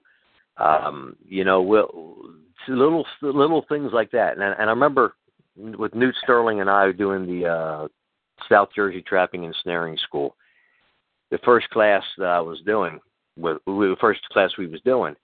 I was demonstrating that, pushing it down through the top of the trap. And Newt's looking at me and says, "You don't do that all the time, do you?" And I said, "Yeah." He says, "Doesn't the coon crawl up on top?" I said, "No, because I want him in the front of the trap. So if we're doing our job the proper way, he's not crawling all over the top of the trap. He's going right in the front of the trap." Same thing with your squirrels or what have you. I'll take the duct tape. My traps, because I like covering my traps for a lot of reasons. For one, it focuses them to the front of the trap, okay? Right. So when he's in there, nobody knows he's in there, okay? Nosy neighbors don't know he's in there, so the trap door is closed, and I only want the customer to know that the trap door is closed, okay? So, and like I said, I don't need the neighbors knowing what's over there. So, and you got me interested in because you used to trap the woodchucks, and you had a smorgasbord of everything, and that's what turned me on. And I remember you had all kinds of chopped up apples and everything. And I just thought it smelled better when I grated it through the top of the trap because the smell of apples just went everywhere, you know. Yep. And everything else, I just grate through the top if I was using woodchucks, you know. So, but a lot of stuff. Go ahead, Jason. Go ahead. Oh, so this is your strategy, except for squirrels. This is raccoons, skunks, and what have you, but not. Well, and squirrels. I'm not going to say I've never used a third or fourth lure on a squirrel. Like Eric said, you know, you get a problem squirrel. You're trying everything, but typically I'm going to use. Yeah, go ahead. Yeah. No, I was just talking about running the bait to the top of the cage. No, I'll do that with squirrels too. Okay. I do that with squirrels too. I'll cut a hole in the duct tape so I can lift the tab up and push it down through. Another thing, for since we're talking about scent with squirrels, and you guys, it's the guys that's got weak stomachs don't listen. But if I got a female that's in heat, I will actually, and I got a squirrel that I cannot catch, and I know it's a dominant female. Again, going back to the 6 faces of squirrels, the one that's going to be causing the problem is going to be a dominant female. I don't care who you are. It's going to be a dominant female. And that one that's not going to be caught is a dominant female. And what I will do is I'll take that old squirrel that I just caught that's in heat, and obviously she's dead at some point, and I will actually use her female juices off of her vagina area and put it in the back of that trap. And you not only will catch males, but you will catch that dominant female a lot of times, because what's actually happening at that point is she is smelling a female squirrel that's invading her territory, especially if that trap is set right there beside the entry point hole. And 2015. 2015? Yep, squirrel lure. You know, but I've even taken, and I hate to say this, I've even taken a Q-tip and run it along that area of a female squirrel and hung it in the back. And that's all you use. No baits, no lures, no nothing. Just that Q-tip with that odor on it. And again, you will catch every male squirrel, but I'm after that female. All right, and she doesn't want to tolerate that female in there. If I could get enough squirrels to make me a couple quarts of squirrel glands, I got a recipe for squirrel gland lure that works great. I just can't get enough squirrel glands. It takes a lot. Will them southern ones work on them northern ones? I don't know. Eric, will they? I don't know. I think if they're cute and they talk southern, it'll work. Well, I mean, a squirrel's a squirrel. You know, if it works on a female squirrel, it's a female squirrel. I will tell you something. I'm from, New Hampshire, and I do squirrel work down here in Florida. And the squirrels down here are wimpy. They're half the size, and they don't near as aggressively try to get back in a house when you exclude them out. In other words, some of the things you can do here, you wouldn't get away with in New Hampshire because they'd chew right through what you did. Okay. Yeah, you're not getting away from Jersey.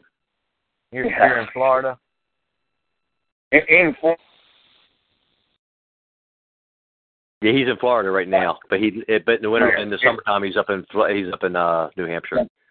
And part of the problem maybe is the squirrel. I think part of the problem is the squirrels are twice as big in New Hampshire as they are in Florida. And the other thing is, if you kick them out of their house, it's cold out. They want to get back in, okay? If they don't have another place to go, they try really hard to get back in. So I think also here, it seems like they have another place to go. So also, Mike, that's why they run a bigger trap up there. Well, no, in the Northeast here, we've been doing squirrel work for years. I mean, I'm 36 years. Mike's going on 30 years. We've been doing squirrel work for a lot of years, and I think our squirrels up here have adapted, if you will, to knowing that the houses are where they need to be, and they've been chased out, trapped, and taken down to the park and turned loose, and the whole kit and caboodle. So they'll work harder to get in the house because they, like Mike said, it's colder, it's a bed, and they just know the game. They just literally know the game. Where you get into areas that I talk to guys who's, just getting into, and the industry is just now getting into their area. Their squirrels are totally different. Their squirrels are acting like, is there any smarts to them at all type stuff? Back like I used to catch one, in 79 and 80, 81, squirrels was relatively dumb. They're not all that way, though. No, but I won't say nothing. They can be, they can be certain areas, I believe, if closer to a city like St. Louis, Chicago,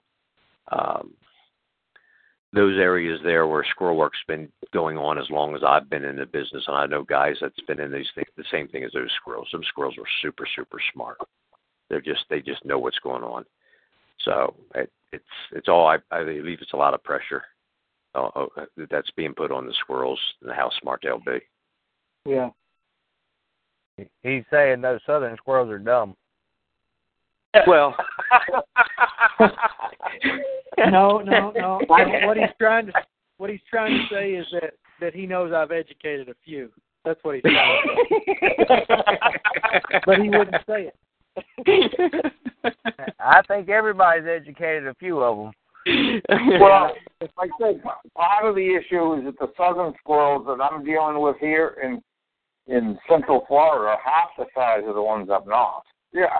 Occasionally they have a good sized one once in a while, but that's kind of like a juvenile up north, a good sized one, So well, now don't the squirrels up north have fur in their ears to keep warm? And our squirrels have scarves, dude. I mean, our squirrels wear scarves. And some of the squirrel tails I've seen. So what? Some of the squirrel tails are what?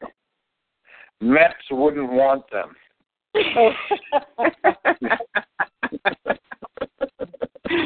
All right. Met fishing lures, they buy squirrel tails. They wouldn't want some of the ones down here. So yeah, that. Well, what'd you say, Mike? We get 27 to 32 cents a tail up here, and they get 10 cents down there. I don't. Yes. Like I said, you can see through most of them, So. Is there any questions on baited snares? We're running an hour and a half. Is there anybody wants to?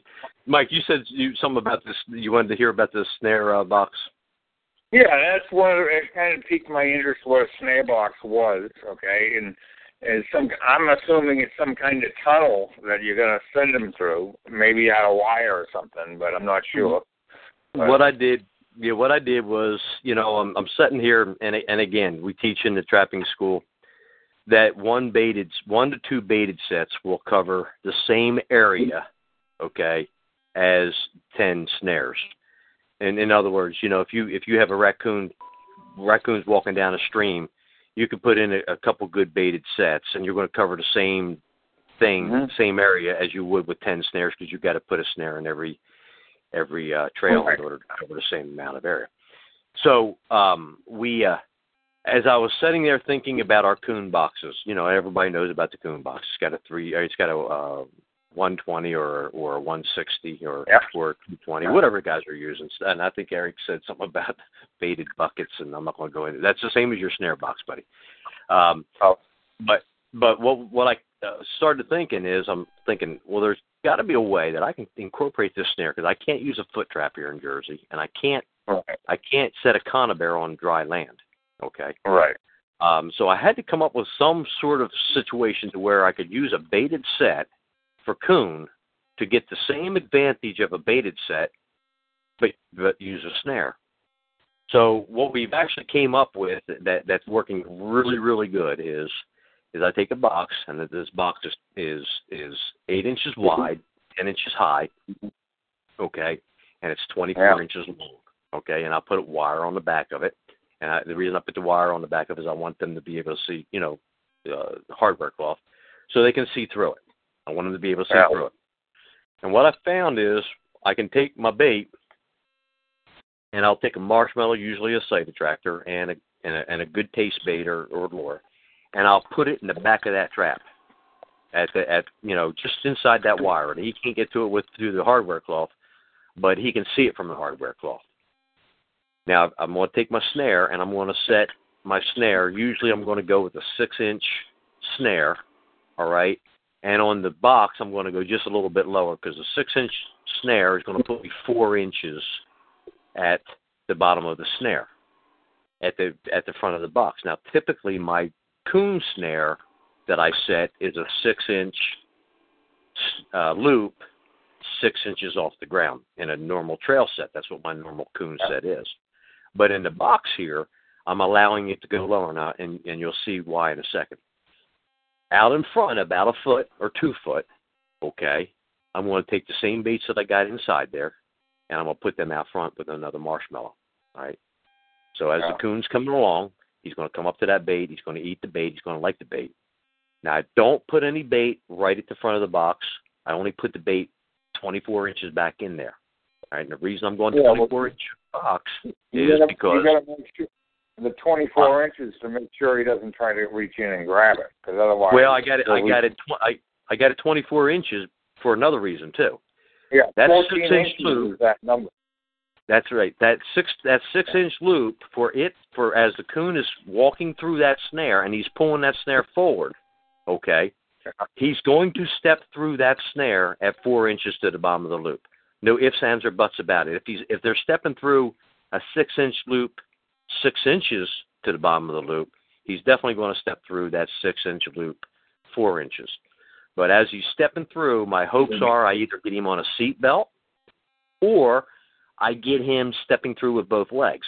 As he's going back in there, he's pulling that snare to him, taut, all right, to where that snare is almost closed as he gets to that bait.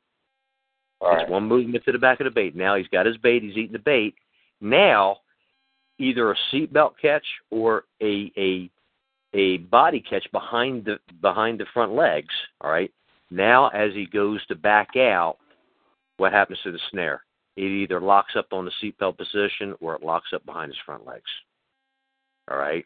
And then I have enough lead on that snare box, on that snare cable, to get him wrapped around a tree, 5-6 feet away from that box so he doesn't tear the box apart, And it's that simple. It's that simple. And I'm amazed at how many guys will not try it, who will not think about it.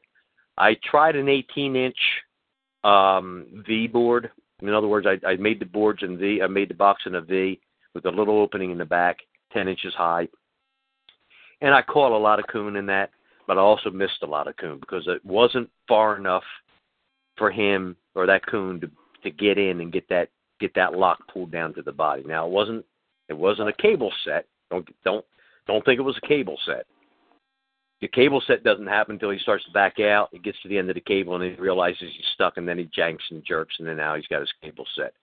And for the guys who don't know what a cable set is when you have a snare hanging, the animal there's 2 ways of fire on a snare.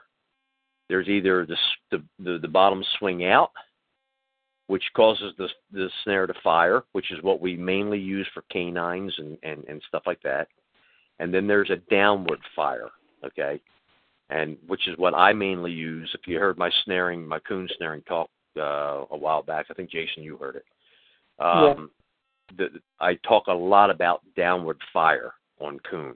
And the reason is when you watch a coon walking through the woods, when he comes up to a patch of something, okay, they lift their front forward leg, the leading leg. When they lift that to make a step, where is the foot? Usually right even with the head. In other words, it's usually right underneath the jaw of the raccoon. So as they're walking through stuff, they're not jumping, they're crawling over. So the raccoon is used to lifting its leg up and pushing it through that little opening or over that twig or over that brush pile or whatever. He's crawling through. He's not leaping like a fox would. So when they come up to that snare, that little snare loop, and even though it's 6 inches, his leg and head is going through that loop 90% of the time the same time. Mm-hmm. And that's why guys are getting seat belts. That's why guys say to me, I've got a 6-inch loop set 6 inches off the ground, and I caught a 20-pound coon by the back hips. How does that happen? It's simple. When he's coming through that loop, he's putting his foot through at the same time he's putting his head through. And then chances are, if it's a swing out trigger, like we use for canines, he's now putting his other foot through, because as he's pushing on the bottom of the loop straight down, the lock is actually wedging into position. It's not firing. It's actually wedging in position. What fires that snare out off is that swing out causes a what I call corkscrew on the cable with the lock, and that little turn of the lock, left or right, forces it to corkscrew, and then it fires out. When you set a snare with a downward fire trigger or downward firing motion, okay, where you push your finger down on the snare and it fires off. Now, when he puts his first foot through there, or even his chin or his other foot, the pressure on the snare down fires the lock down to hit the body. Very, very important in a snare box. You cannot have a snare that's going to fire with a swing out. So in other words, when we're testing your snares, most guys will hold the snare, say, in your left hand. You take your right finger and you push away from you, and you're seeing how well your snare fires at that point. Instead of doing that, you want to take your finger and put it on the cable and pull down on it to see how well it fires. That's what you need. You need that downward trigger to happen in a snare box. If you don't, you're going to have missed coon all over the place. And as far as your loop placement on a box like that, are you basically right at the lip of that box, or are you back 1 or 2 inches with some blocking? No, I'm out front. I'm either right at the lip or out in front just a little bit. Okay. If I think I've got a real big coon, I might even come out 3 or 4 inches off of that front of that lip, and then actually just put a stick on each side of that snare to keep it from going in on the side. Yeah. And again, if you're coming out that far in front of it, if I'm coming out 3-4 inches or whatever, I might actually go bigger a loop too. I might go to a 7 or 8 inch loop just to give him more of a picture going through. Again, you need that fire down, and if you don't have that fire down, you're just going to have a bunch of pulled off loops. Yeah. And what would be the purpose of using that set as opposed to just setting a cage there? Ease of carry. Is that all right? Okay. I didn't know if it was cost effective to use a snare versus a cage, because some people, the cages are $30-$40, a snare is $1. Plywood you pick up at the construction sites out of the dumpster. I just didn't know why you would, as the coon guy, would go with that instead of a cage. Well, if I've got to walk in a ways, okay, to that spot. Again, as we said, if you go to my tips, or if you've listened to my other show when I was talking about the snaring show, I'm a firm believer in don't set the one coon, set the spot where you can catch 5 to 10 coon in 5 to 10 days, or in 5 days. That's what I've always said. I want to set the spot where I can catch 5 to 10 coon in 5 to 7 days. Boom. So in order to do that, I may have to walk in 100 yards. To carry 3 cages 100 yards is a royal pain in the butt.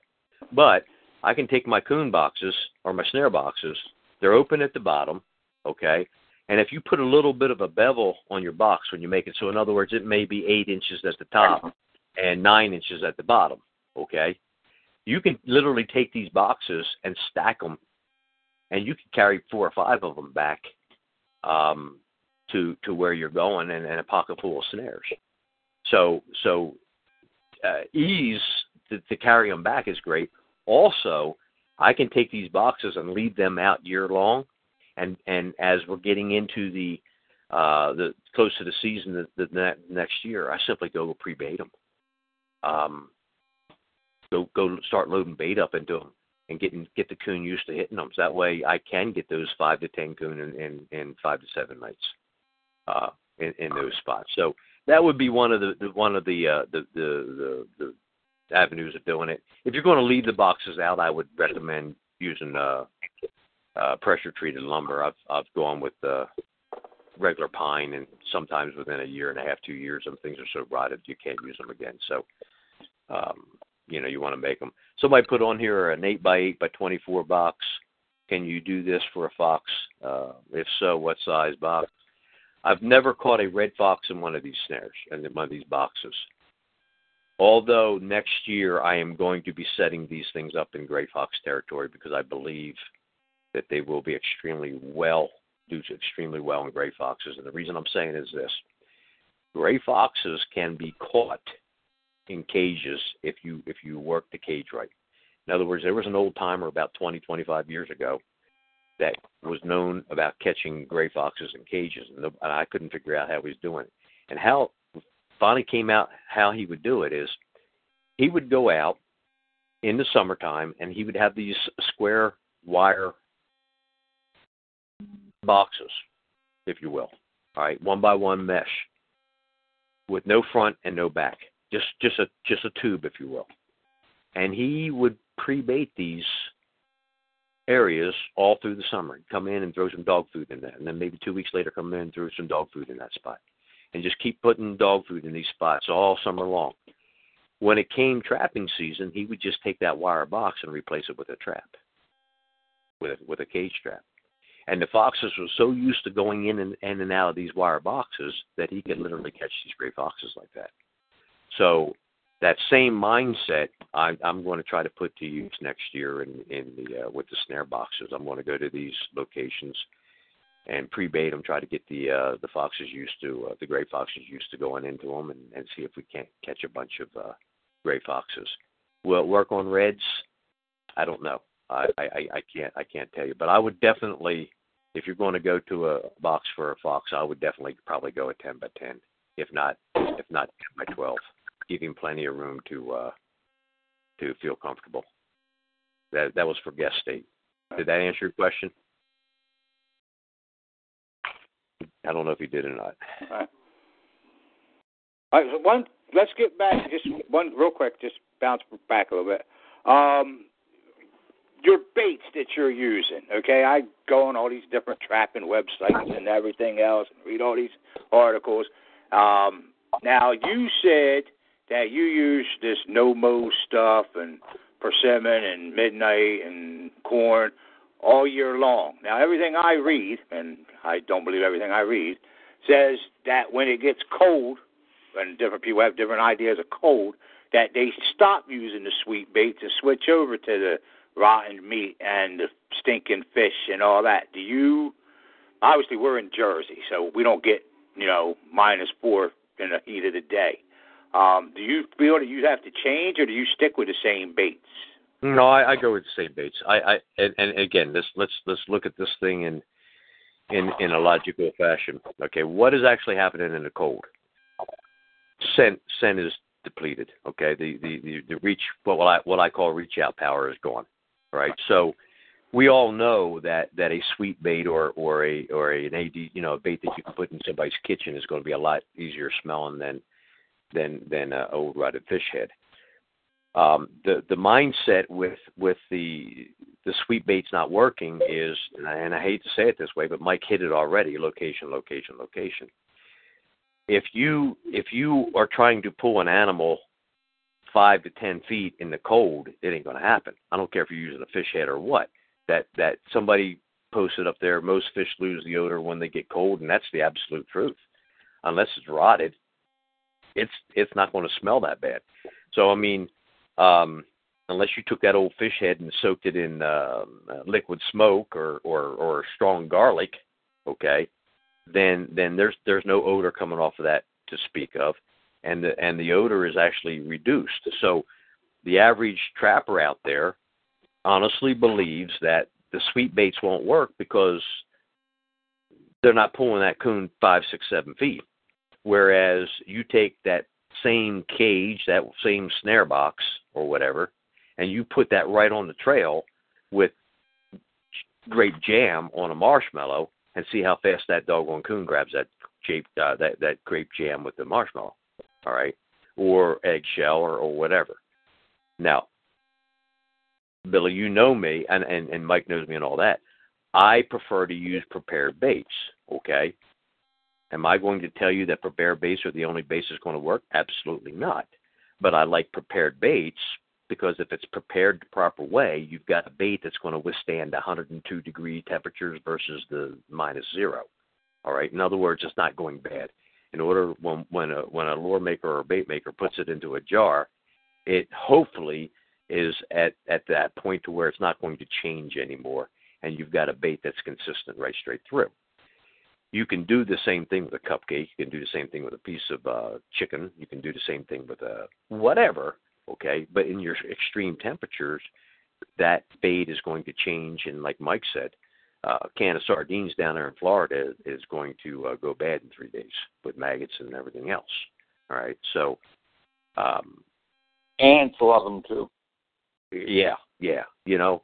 So ants find everything down here. Yeah, marshmallows too. They tear marshmallows up, and oatmeal raisin bars. But you know, so getting into that concept of does a sweet bait not work in the winter time when it's cold? No, it's not that it doesn't work. It's just they're not getting the sweet bait under the coon's nose. The same thing with that smelly bait. Now here's the key with that smelly bait. Does the animal want to eat that smelly bait?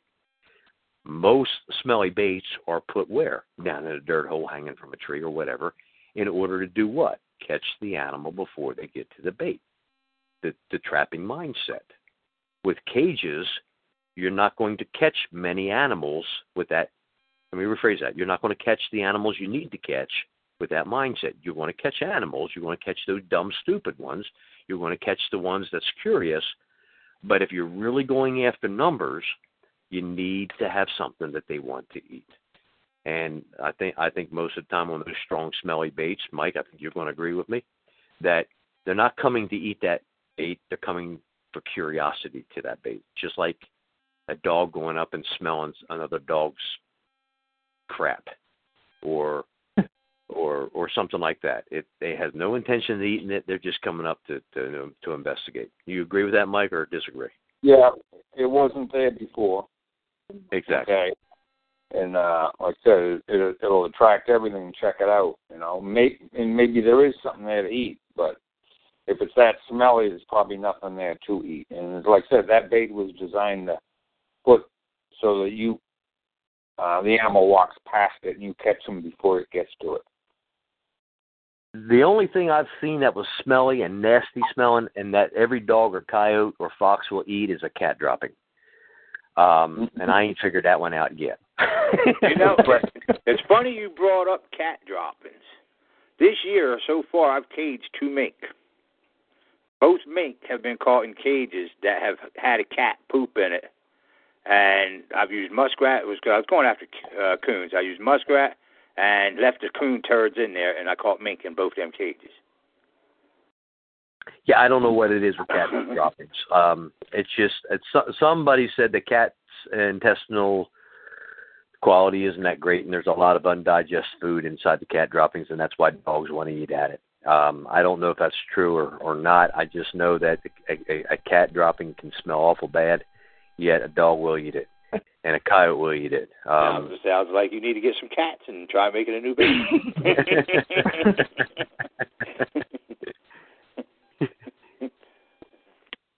Somebody, guest 8 said to me, he goes, "How do you get your homemade jarred bait from exploding in your pack after a couple days?"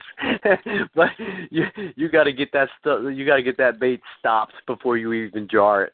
You know, that's where I won't go into detail because I'm a manufacturer, but that's called stopping and fixing, and that's where you're going to have the ventilation coming off, and that's where that bait's got to completely go through all its process of whatever it's going to do to change. Because as soon as you put it under pressure, that baby's going to blow if it doesn't. So, you know, for example, my fish baits, for example, all right, I got a long call fish bait that takes 2 years for me to be ready to jar it. I've got a couple other baits that's a year before I even think about putting them into a jar. So your homemade baits may smell good and right now, but if it's blowing up in your pack, in your backpack there, that baby ain't done yet. But let it have some air. In other words, let it breathe off. What I tell guys to do a lot of times when they're making homemade baits is put it into a plastic jar, not a glass jar. Put it in a plastic jar and put the lid on, and see if the jar starts to swell. If it's starting to puff up and get fat, open that baby up. Open up slow though. Don't open up fast. Learned that the hard way too. You open it up fast and it might get you all in the face. All right. Another thing you can try once you get it to where you like it smelling, if you don't go through all that fix it, is keep it frozen till a couple of days before you want to use it. Then just take it out in batches that you'll use in one day.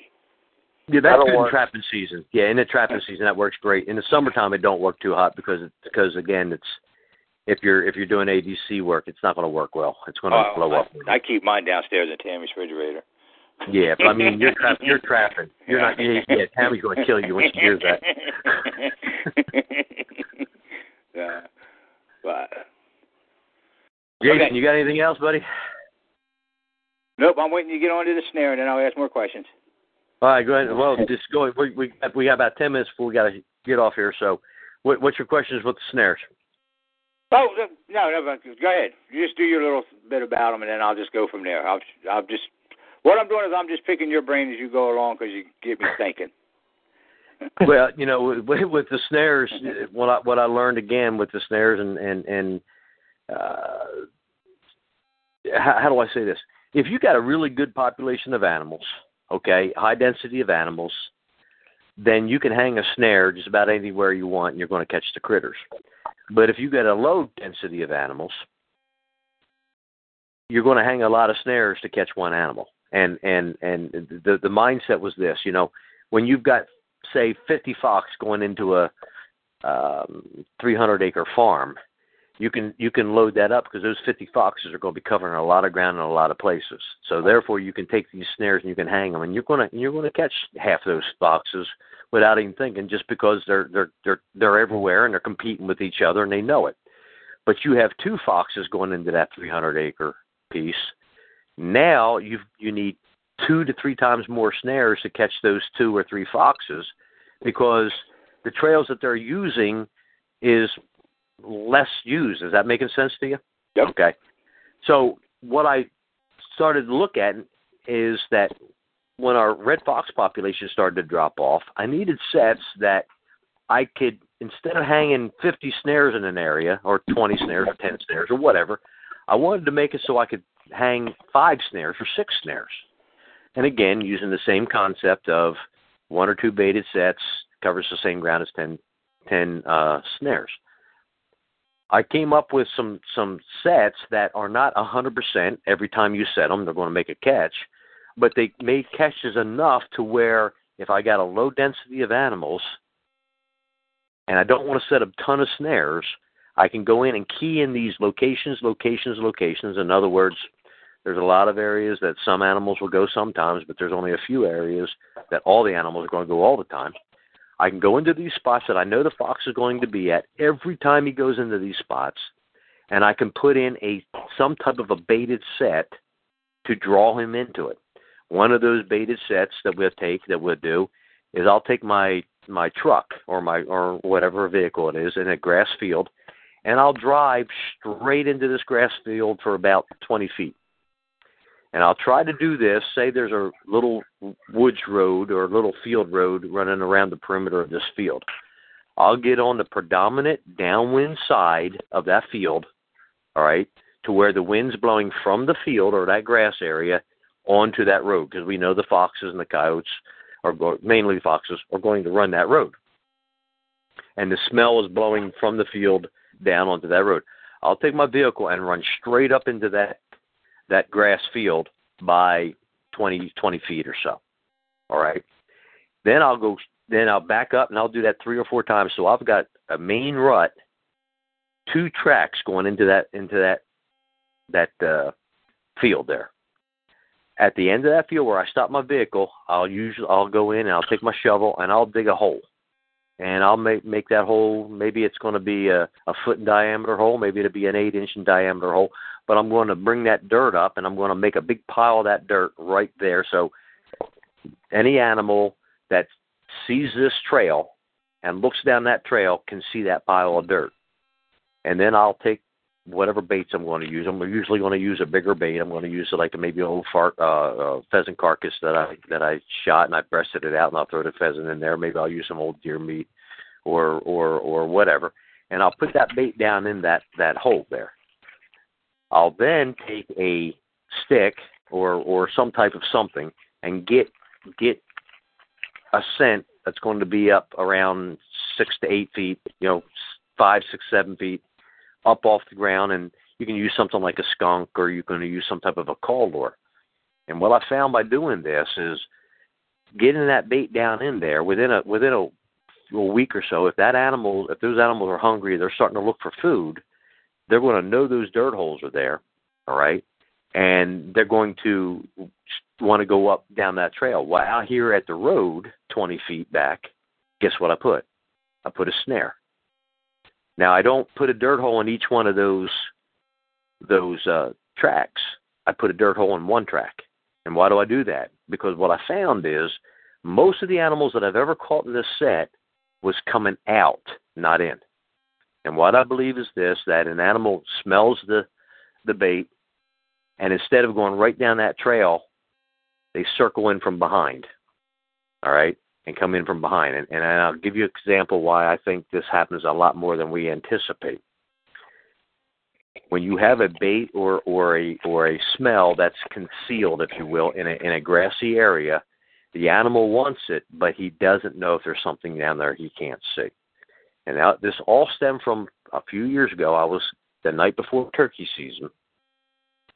I had old Tom lined up in a tree where I knew he was going to be, and I would just happen to be out that night before the opening day, and I was watching this one Tom out in this field, and I wanted to see which tree he was going to go up into. And as I'm watching from about 150, 200 yards, I'm up on a hill just watching down on this field here. A bunch of hens come out of the woods, and they're doing their stuff around this old Tom. All of a sudden, the hens threw their heads up, and they look down towards the woods, and, man, they just go cutting a rug, man. And they're making tracks to get on out of there. And they ran about 50, 60 yards across this open field and went right into this little patch of grass. Now, I could still barely see the hens moving around that grass, but they ran into this thick grass. The Tom is standing there like a statue, and out of the woods pops this coyote. And the old coyote must have heard those hens, and those hens heard the coyote coming or whatever. But he made a beeline for right where all those hens was milling around, like 20, 30 yards from this old Tom. The old Tom is standing there statuesque. I mean, he ain't making a move. And I'm thinking, what are you going to do, boy? And he's just standing there like a statue, won't move, nothing. He's just watching this coyote. The coyote runs up to where the hens was, okay, and then starts trailing them like a hound dog on a rabbit. He's got his nose to the ground, he's trailing these hens. And I watched him, and he got directly downwind of these hens, okay? The whole time this Tom is now about 50 yards from that coyote, still standing there like a statue, ain't moving. He had a set to him, I tell you that. But that old coyote got downwind of those turkeys, and I could see that he picked up their smell. And he threw his nose in the air, and he's standing there looking into this brush. Now, the turkeys can't see him, and he can't see the turkeys, but he knows the turkeys are there, the hens. And I'm thinking, okay, he's going to bust tail, and he's going to just charge right into this brush. Well, he doesn't. What he literally does is he starts heading towards me by about 50, 60 yards, then cuts in the brush above them, and I'm watching him the whole way. He swings down behind them. So now he is absolutely on the up on their upwind side, and he made a mad rush in. And son of a gun, if he didn't come out with a hen in his mouth, all right. And that got me thinking, why? It's making sense to me now. When an animal in a brushed-in area has bait or lure, and they can't see everything around it, the first thing they want to do is they want to circle in behind it just to make sure everything's looking good. They don't want to come in on that downward side or the easiest side, check out the bait, and then as they're leaving, they're going to go on one of those two trails. Now, I'm going to have a snare set on each one of those trails at the mouth of it. All right? That's one set that we'll do. Another set that I like to do as a baited set is what we call a scent post. Now this is a harder set to make, but it will work on foxes especially. I will find a spot. If I can find a spot where they're peeing already, it's great. But if not, I'll try to find a spot where there's a clump of grass or whatever, just off the side of the path or the field or whatever, and I will put my lure on that bush. What I will do at that point is usually anywhere from 12 to 18 inches downwind in line with that scent. So in other words, just imagine this. The animal is coming from downwind. He picks up the smell of urine, okay? He's going to circle right in on that smell. He's going to circle right in so he can get a whiff of that so he can come up and take a whiz on that thing. I want that snare 12, preferably 12 to 18 inches downwind of that scent post, that clump of grass. And I want an 8-inch, for foxes, I'm going to go with an 8-inch loop, about 7-8 inches off the ground. So as that fox is coming up that section, all right, he's looking straight through that loop right at that scent post, whether it's an old bone, clump of grass, or whatever. He's coming downwind. He comes up. He goes through it. By the time now he gets up to the spot, okay, the snare should be starting to fire off. If it doesn't fire off at that point, Ray shoots his leg off and then continues on the forward motion. To make sure he stays in that line, okay, I may put just maybe a stick on the ground. Something subtle just to keep him in that line. Another thing on that set that I just told you about in the grass, I will also put a visual back at that dirt hole. Maybe it's a feather. Maybe it's a whatever floating, and I put that eye attractor so that fox or that coon, when they're looking through the loop, they're looking directly at that eye attractor. That keeps their head focused on that spot to go right through that loop. Making sense? So even on the scent post, I'm doing the same thing. He's looking straight through that loop at the whatever. Maybe a bone, maybe a clump of grass, whatever. The smell's hitting him in the nose, and he just continues straight on through. Why? Because the emphasis was on the smell or the gland or whatever, not on that thing that's closing around his neck.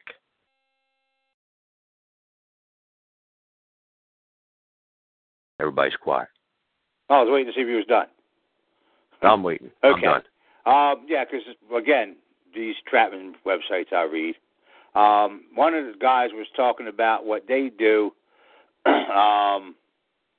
is like they have trails. They'll like find a tree branch hanging over, take a branch and hang a tampon with some kind of scent on it, like 8 feet up, 8 feet up, and then have a snare like 10 feet from each side of that so that when they're coming through, they would lift their head up to go into that. Now, to me, that just seemed like a lot of extra work because we're going to run that trail. Why do I need to draw them to it? Well, no, because it may not be a trail that they're going to actually run. In other words, what they're doing with that tampon, and we've done the same thing with not tampons, not lately anyway, but we've done the same thing where you need to pull them off that road and you use a skunk lure or something like that. And then again, here's something back in the old days. I mean, back when I was a youngster, it wasn't uncommon for me to, I hate to say this, but we maybe I shouldn't, but I'll say it anyway. You know, young married man. There was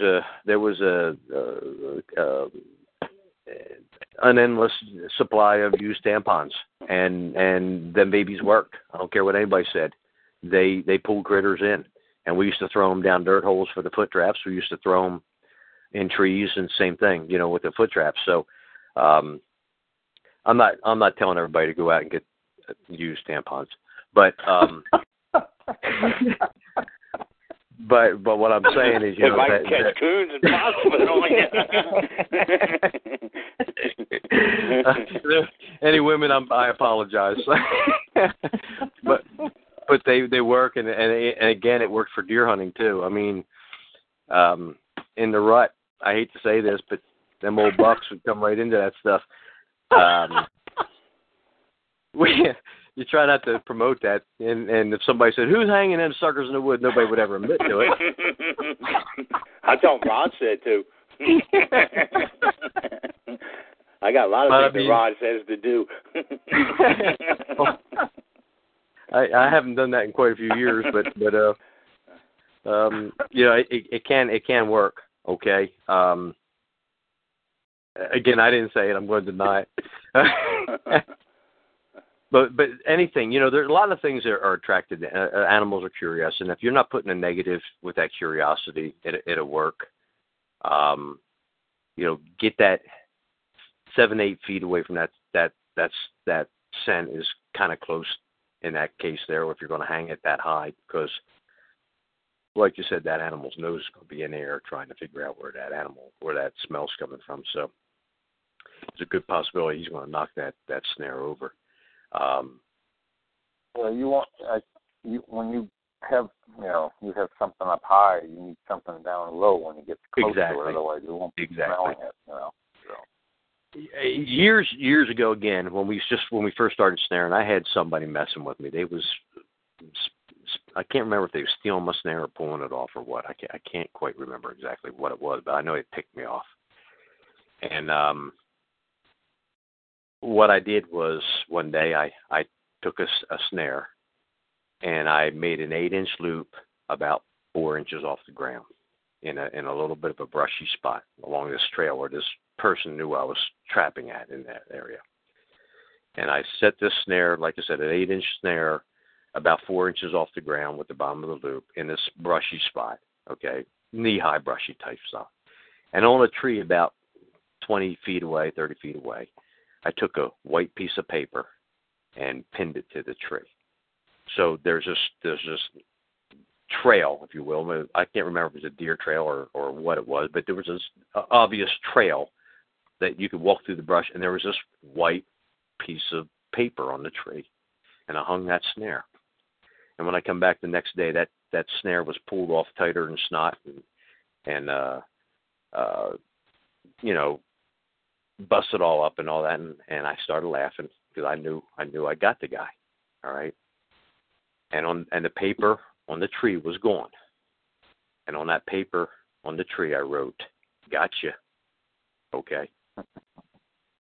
That's the same philosophy that you want to use when you're using a bait or a lure or a sense with a snare. You want the smell there, but you want a visual with it. You want something that animal is fixing its eyes on, preferably fixing its eyes on through that loop. So as it's going through that loop, it's not paying attention to the loop, but paying attention to what it is smell-wise and physically, visibly right in front of it, And you want that snare, you want that snare far enough away that it comes down and you get your cable locked well before it gets to that spot. That's why, when you're talking in feet, 2 feet, 3 feet is my preferred, except for the scent post. I keep that one a little closer. I've actually caught fox as far as 8 inches from it. But again, I've got a lot of snares knocked down because I think they come in and start to turn their body that close. So, another way to do that scent post is you hang a double snare. That way, you put one 18 inches upwind, you put one 18 inches downwind. That way, if he's coming from the downwind side and he does blow that snare out of the way or goes around that snare, as he's moving on out, you got another chance of getting him in that snare where he's not hesitating at this point. He's got a forward motion straight on out, so you can get your cable set. And again, cable set is when the animal comes to the end of that closing of the lock and it stops dead. Okay, usually the foxes and coyotes especially, and deer, unfortunately, they make that when that snare closes on their neck. What do? They typically go forward. So when they go forward, okay, it kinks the cable. That way, if you're using a washer lock or you're using a positive lock like a slim lock or something like that, that once that cable kinks, that lock, I don't care whose lock you're using, it's not coming back. And Billy, you use my my washer lock a lot. Once that cable lock happens, once that cable set happens, that lock is not coming back, contrary to what guys talk about with the washer lock. The thing I noticed with the washer locks, all right, versus the other locks, and I've tried a few, and I do like your washer locks, is that even though, but once it kinks, it won't back up, but it like holds them there. It just doesn't seem to lock up anymore. Right. Yes. That's the thing. The other locks, as they keep pulling, it just seems like it keeps moving and moving and moving. Like for some reason, and I don't know why, and maybe it just might be my critters. It just seems that yes, it'll kink at the main loop, and then they can sit there and fight, and it just don't lock up anymore. That's just it. That one bend is it. Won't back off anymore, but doesn't seem to tighten up anymore. Right, which keeps your fur damage at a minimal on your haunch caught and your belly caught coon. Right. Where a positive lock can keep digging in and can cause fur damage on a belly caught. And skin damage and intestine damage and everything else. Right. So I mean that's one of the things with that. But again, we're not talking about locks here. It's the same. It's the mindset. Whenever use what can't smell worse than kryptonite. I'm not talking about Newt stuff on this thing. Loaded. But, again, that's the same thing. You're going to use, again, going back to the sending practices, you're using one smell load to the ground. It's going to flow. It's going to roll along the ground. Its nose is going to be there. You're going to use a higher scent, which is going to be your call scent. It's going to reach out further. And one of the things you're going to have is this. The animal picks up that call lure. Maybe it's kryptonite. Maybe it's whatever, my long call fish oil, whatever. All right. He's picking that up. His nose is high to the ground. As that at 6 feet, 7 feet, typically on a normal wind, that smell, that odor on the downwind side will be dropping probably about 10, 15 feet, maybe 20 feet on a wind and hitting the ground. So that animal is picking that smell up. He's going to come in at about that 12-foot mark. That odor now is floating over his head. He's now out of that scent cone, okay? Now the odor from the ground comes into effect, and he picks up the different odor floating out of the hole or the tampon or whatever that's sitting on the ground there. All right. Now you pick up that second odor there, and what that does to the animal is it brings him now into even more of a what's that word? Excitement or curiosity or something like that. If he's a canine, he's probably going to swing downwind. Okay, he's probably going to swing downwind or go upwind of it and come in on that direction. A coon, he's just going to keep on barreling through. And I might add, I have a double PVC set that just works like a champ on a coon. You take that coon and you take two PVCs and 6-8 feet apart, you put them into the bank, you put bait in each one, and you hang the snare right in the middle of it. And that coon just barrels right there. He goes at first when he sees the second PVC sticking out of the bank and just runs straight on down and goes right through your snare. And it's again, you got to have a little blocking. You got to make sure he's going to stick to the blocking, but it works like a champ on that one. Well, we're going on 2 hours and 15 minutes. Mike, you got anything else to add? When you were talking about washer locks crimping up, I didn't think like the ADC washer locks crimp up. Mine or somebody else's? Well, just the ones I've used, the ADC ones that are bent all the way, and the I don't know how to explain it, but it's the straight washer lock that's got a 90-degree bend on them. Well, no, they got over a 90, and the cable goes through the hole in the middle of the washer.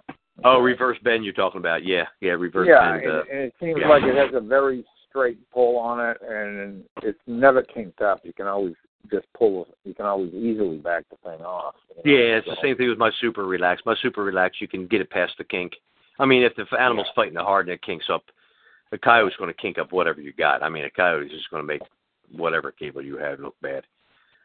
Foxes, I've seen foxes on some sets that you couldn't even, I mean, the cable was messed up a little bit, and you couldn't use it again, but it wasn't frayed or anything like that on a washer lock.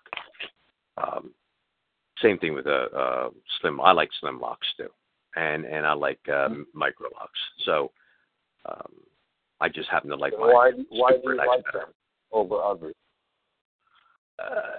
They just slide nice. I like a snare on a 1x19 that when you fire it off on a downward trigger, that it's hurting your knuckles when it hits it, and that's what I'm looking for. I'm looking for that. Again, though, when you look at my snare, I have a loop at the bottom of mine. I don't have a bend in my cable, and the reason I put the loop in there is twofold. The original reason I have the loop in there was if you caught a stinking cat or you caught an animal in somebody's yard, and say if I'm catching them raccoons and they won't go into a cage, I've set snares for the son of a guns. Now you got him in a snare. Now you put a snare pole on him, you got to get him into a cage strap or a groundhog or whatever. Trying to figure out where to cut this cable on an animal that's trying to bite you is like a pain in the butt.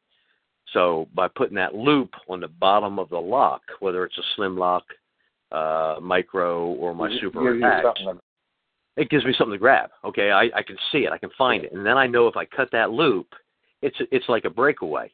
So if it was an animal I'm turning loose, non-target, I can simply cut that loop, let the animal go. When the animal hits the end of that cable, bing, it's gone, and he keeps on running. My lock, my cable, everything is still with me. All right? That was the original reason we did that. But after making that loop, we also noticed that on whatever lock you have, it's like a two-part lock system. You get no binding. In other words, everybody who's made snares knows that if it just takes one little wrong bend on the end of that cable, and your snare's shot. It's bad. It doesn't fire right. It doesn't work right. By us putting that loop in there with a double furl, all right, I now have a non-binding hinge there. So as the animal's pushing through, whether it's a downward trigger or a swing out trigger, that loop now is moving freely with the lock. So the lock isn't binding up. The lock is moving with the on the cable. That's why we do that. It's just a free running lock. Why most guys don't like it is because you're using a double furl. All right, you got to crimp that double furl, and they think it's unsightly, and they think they don't like it. You still there? Yeah, I'm here. You there? Yeah. Okay. Yeah, I got my battery decided to go dead. So yeah. I had to plug in. I thought we were going to be on for an hour. We're on for two hours plus. So, we're going on 2.5 hours. Yeah, I thought 40% charge would have been plenty, but it wasn't quite enough. So. Yeah, right. Well, Jason or Bill, you got anything to add? Guess 10, 8, and 9 is still hanging with us. So I'm amazed at this. I'll wait till next show to bring up the mink and muskrat snaring questions. Yeah. I got a lot of questions for you. One of these days I might learn something, and Tammy won't care that I spend all this money. you just keep the glands coming. That's all I care about. One little bit of advice I will say. You guys keep mentioning about using the sweet baits and all that stuff. I used to go get the day-old donuts, and because I could get a shopping bag for $3, it caused my sugar to go to over $3.50. So if you're going to use them, put them in the back of the truck, not on the front seat. Yeah, like I said, I used to have to stuff like that. I have to roll on the ground so I don't get tempted. Yeah. Put a little sand on it, you know. I will say I did catch a few more coons since I stopped eating all their bait. But yeah, there you go. Well, I hope this show wasn't a bunch of rattling on. I hope something guests that I can't see. I don't know if it was any good of a show or a great show, bad show, suck show, whatever. But it went a long time anyhow. It always does. A lot of stuff was covered anyhow. I had to charge up the house phone for 3 hours so I could use that instead of the cell phone. All right, I'm out of here. I'll see you guys later. Man. All right, Billy. Take it easy. Thank you. Bye-bye. Take it easy. Jason, take it easy. Mike, thank you for coming on. And guests, thank you for listening. Yeah. We're going to hang up now, and thank you guys. I want to thank everybody for listening to Rednecks Pride Outdoors. I want to thank God for giving us the creation and allowing us to hunt, trap, and fish in it. See you all later. Lucky Land Casino, asking people, what's the weirdest place you've gotten lucky? Lucky? In line at the deli, I guess? Aha, in my dentist's office. More than once, actually. Do I have to say? Yes, you do. In the car before my kids' PTA meeting. Really? Yes. Excuse me, what's the weirdest place you've gotten lucky? I never win and tell. Well, there you have it. You can get lucky anywhere, playing at LuckyLandSlots.com. Play for free right now. Are you feeling lucky? No purchase necessary. Void where prohibited by law. 18+. Terms and conditions apply. See website for details.